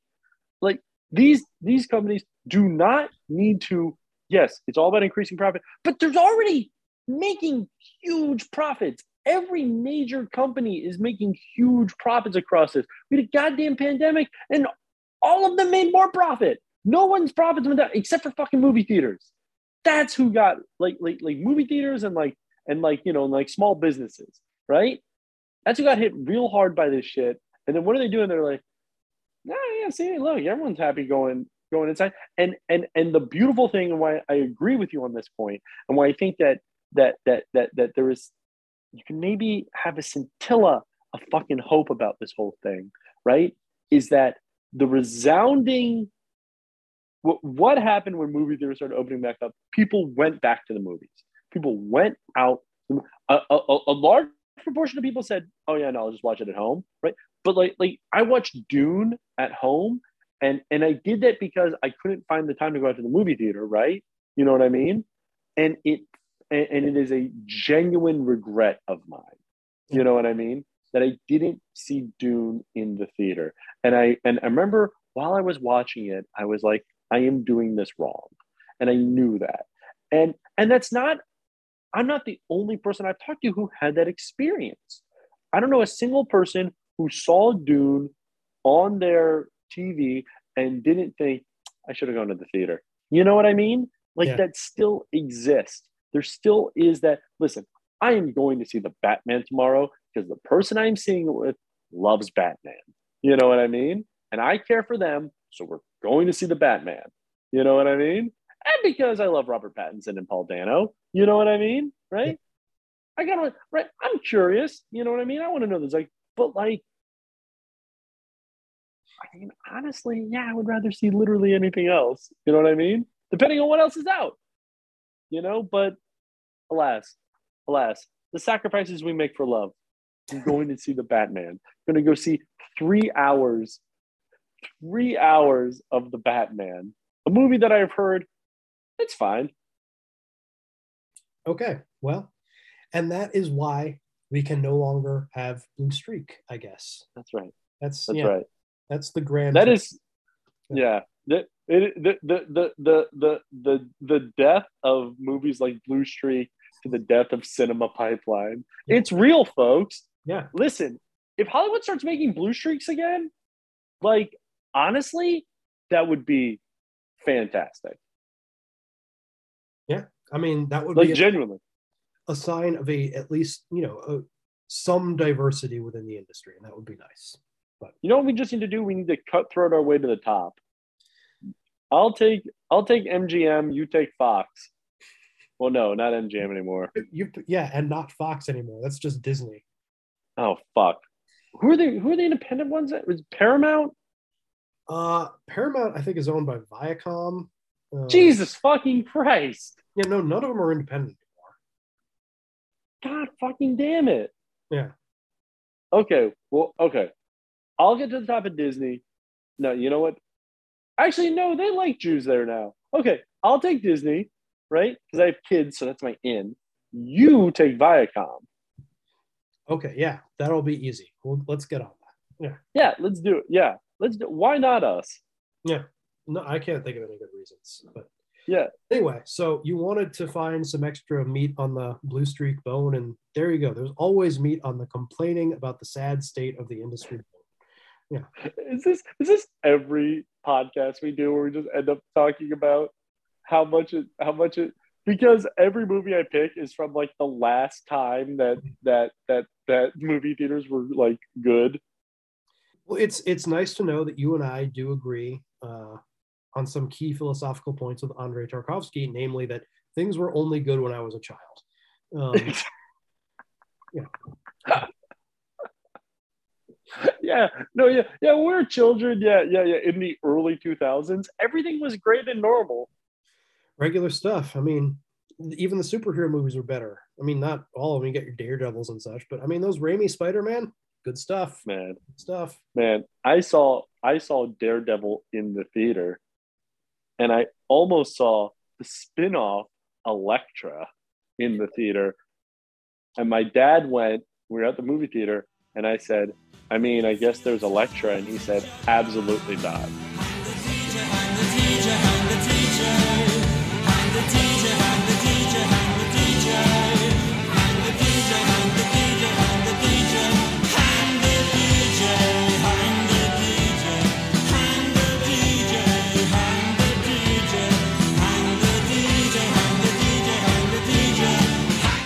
But it's late. We got to move towards a conclusion. So let's just do one movie each of what we've been watching. Just here, let me start actually. Okay. Because mine's easy. No, watch no movies. I've just been watching Vikings. Okay. I've watched so much Vikings. And like so much Vikings. So we had to delay this recording because you could not find time to watch Mirror. So that just meant apparently that you were watching Vikings instead. That's good to know. Well, no. Vikings easier to watch because it's in English, mostly. Yes, that means it takes less time. Yeah. Yeah, I don't have to totally pay attention to Vikings. It's just they're fighting. I just kind of here's what I do. I put on Vikings and I do my work, and then when there's a battle scene, I watch that. Then I go, all right, back to work. Right when they're just talking and shit.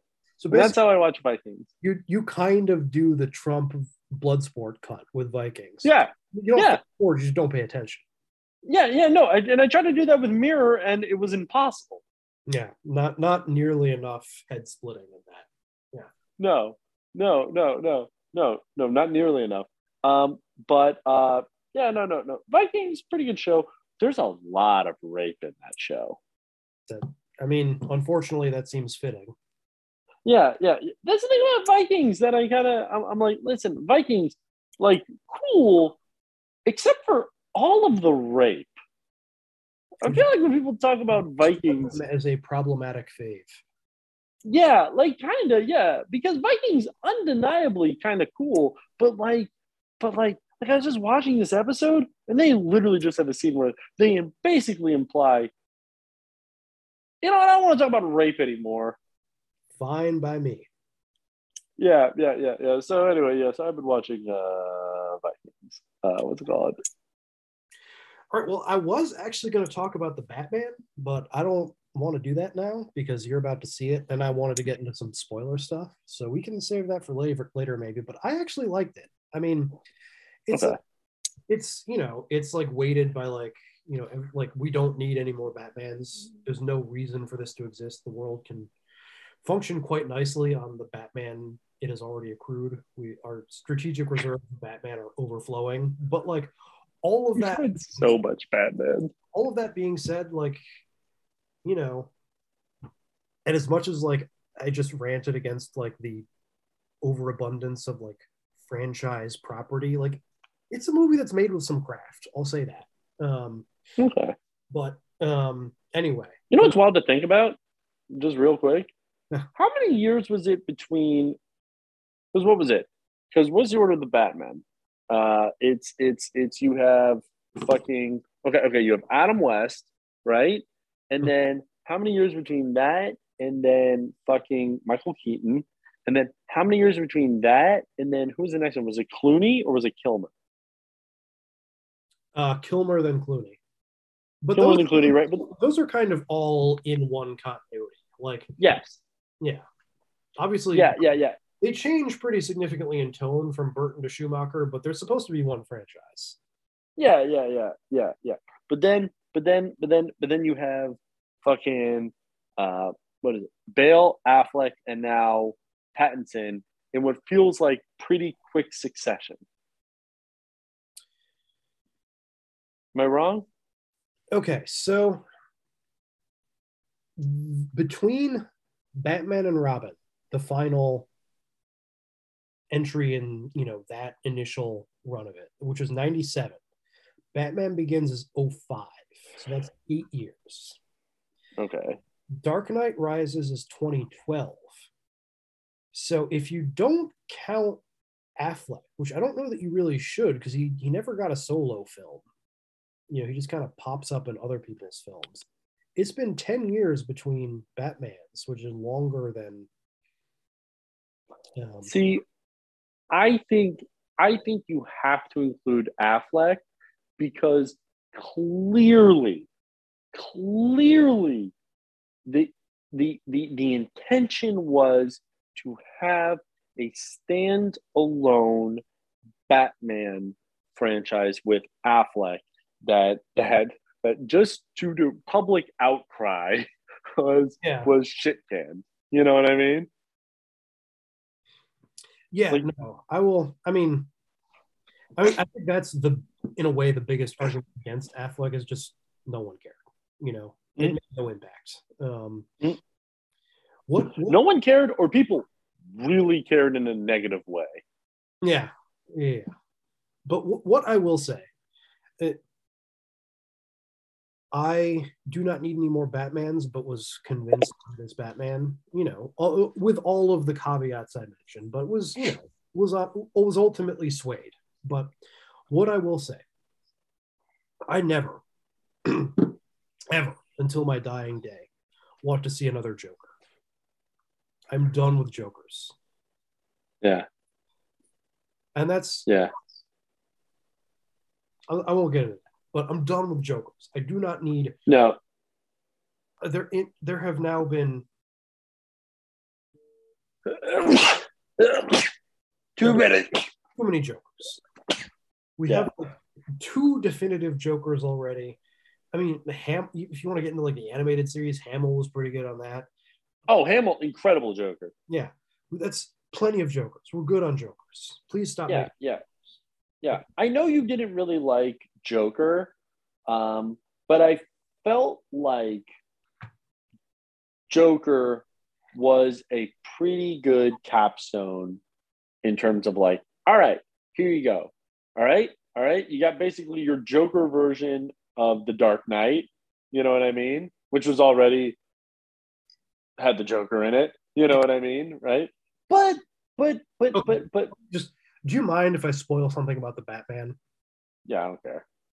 It ends with them setting up the Joker again. I was so mad. I was furious. I'm like, that means that there are now 3.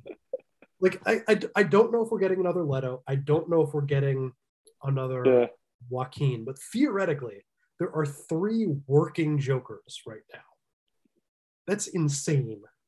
Yeah, that's many Jokers. That's the guy that they got playing the Joker. I'm like, I like him. It's Barry Keoghan, the skeevy mercenary guy or the scavenger guy from The Green Knight. Like, he's cool. Yeah, I like that actor. I think in an absence of any other historical Jokers, he would make a good Joker. But I 3 Jokers. We need 3 Jokers as a society. Too many Jokers. That's too many Jokers. So many Jokers. Yeah. No. You do not need that many Jokers. You don't need a triune Joker. Yeah. You do not need a triumvirate of Jokers. No. That's right. No. You absolutely do. No. And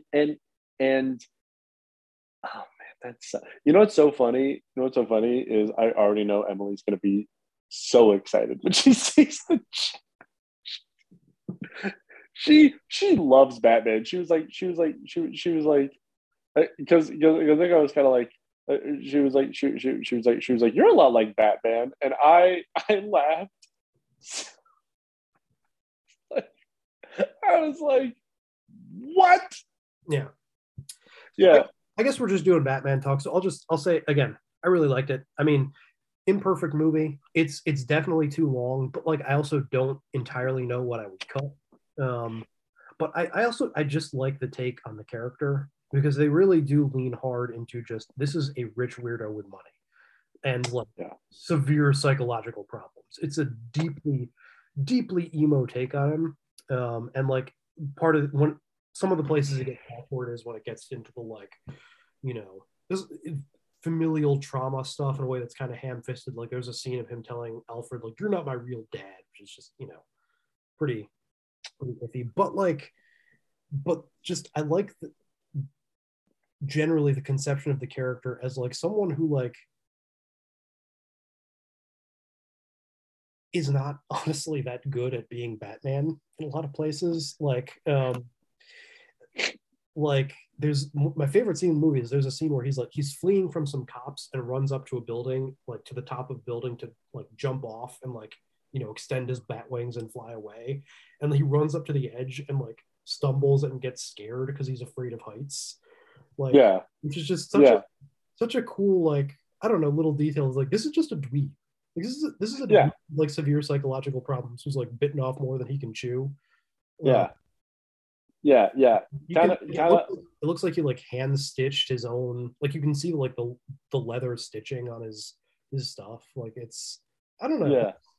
Enough like there's enough craft in it. Like it does actually look really good. Like it leans very heavily on like brown, yellow, red, gray, like color spectrum that a lot of like dark superhero movies use. But like it shoots it well. Like I think it not to shit on the guy, but it kind of puts Snyder to shame. Like this is how you film that. Like this can work, but like yours kind of just looks like a nothing sludge, and like there's artistry here. Not to shit on the guy that is like widely regarded as like actually a pretty good guy to work for. Yeah. You know what I mean? Yeah. Not really like any of his business, but yeah. Always sucks when you find out a guy's like a good guy, but it's like, what's it called? Actually, you know what though? No, because my favorite director, Quentin Tarantino, I think is the only person that has been like, no, they shouldn't pardon Roman Polanski. So there you go. Yeah. There you go. And he's done nothing else wrong besides nothing. He's done nothing. He's a notoriously regular man. Yeah. Yeah. Listen. Uma and Sam both gave him respective passes for those things, so we're okay. Yeah. There you go. So yeah. Anyway, I liked the Batman. Sue me. I'm a land of contrasts, but yeah. Well, I mean, I think that goes to like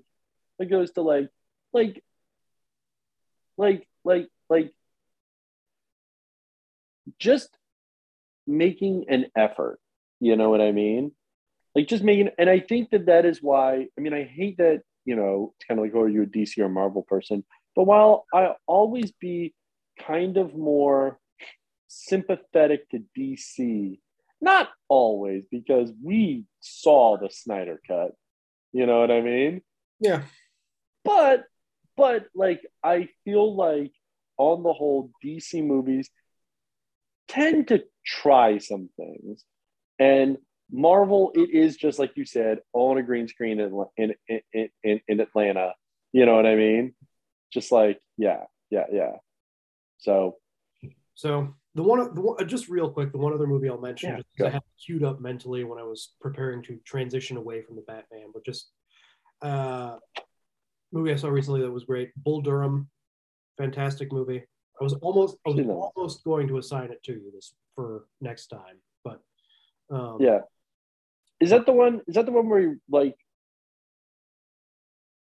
So it's a No. baseball movie set in the minor leagues.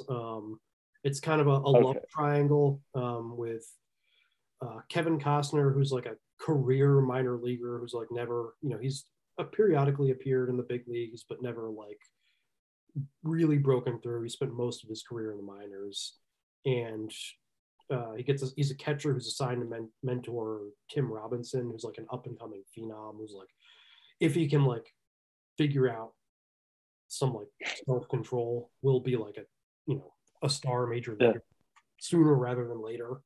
It's just, I don't know, like there should be more movies about the minor leagues. Like I know people generally are not interested in like cut rate second place loserdom, but I don't know, I find that really compelling. Just this like purgatorial existence of like, being stuck in this place that's really just a waiting room. Like there's something very interesting about that. Oh no, there absolutely is. I mean, I'm trying to remember who this person was, but like my mom has a friend whose son is like a minor or I don't know, is or was a minor leaguer, but pretty early after after only like a few years in the minor leagues, eventually did get called up to the Cubs, right? And then is like, right, as I want to say a pitcher.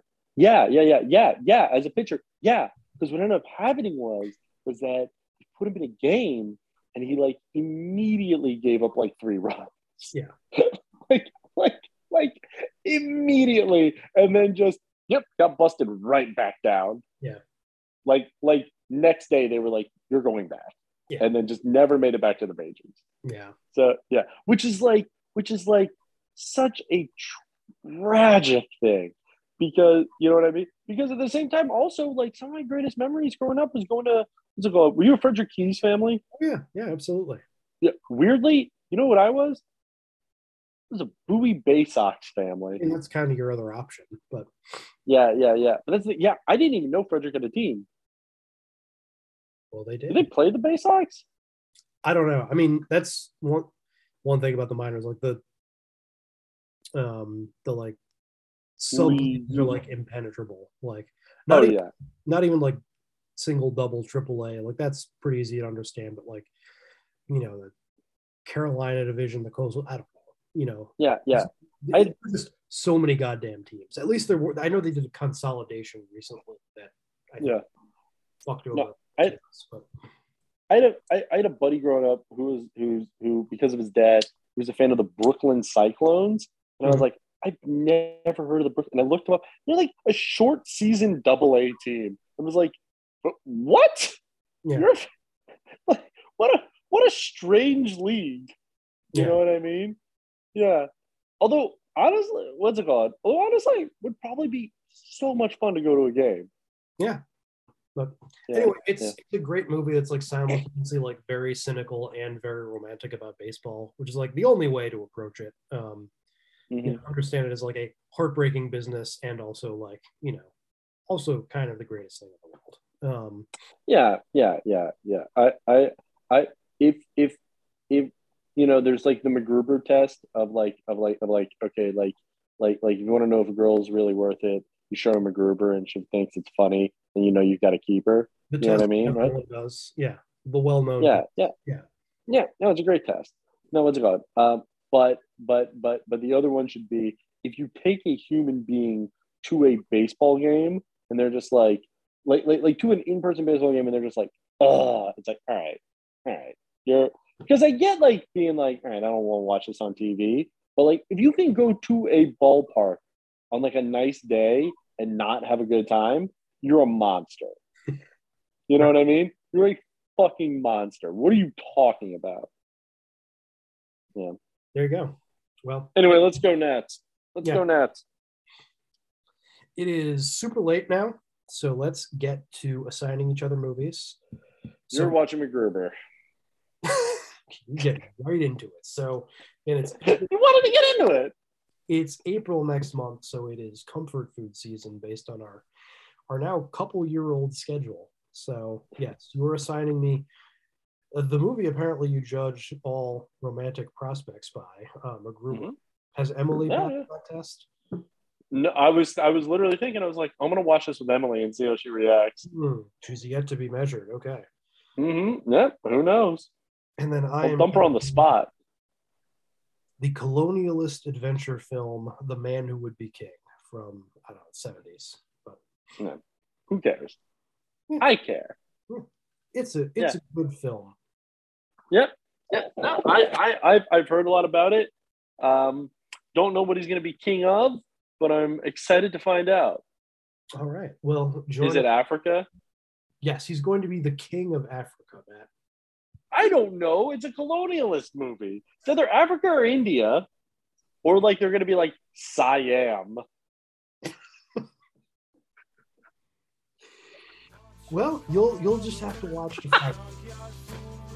All right. So join us next time as Matt learns all of the different countries of the British Empire. Yep. Good night, I guess. Good night.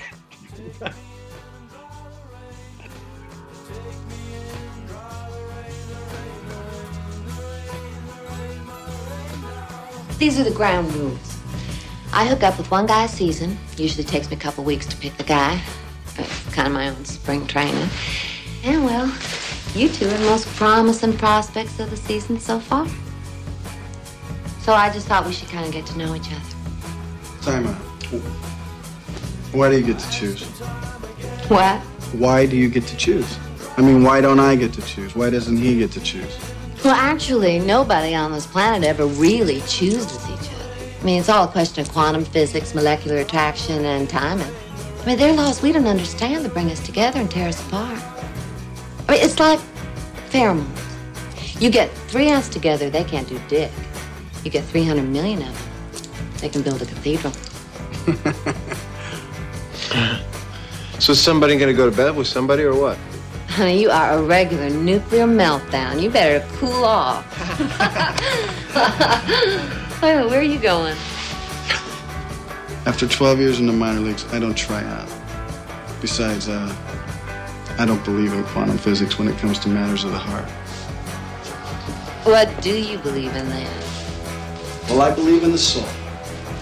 The cock, the pussy, the small of a woman's back, the hanging curveball, high fiber, good scotch, that the novels of Susan Sontag are self-indulgent, overrated crap. I believe Lee Harvey Oswald acted alone. I believe there ought to be a constitutional amendment outlawing AstroTurf and the designated hitter. I believe in the sweet spot, softcore pornography, opening your presents Christmas morning rather than Christmas Eve, and I believe in long, slow, deep, soft, wet kisses that last 3 days.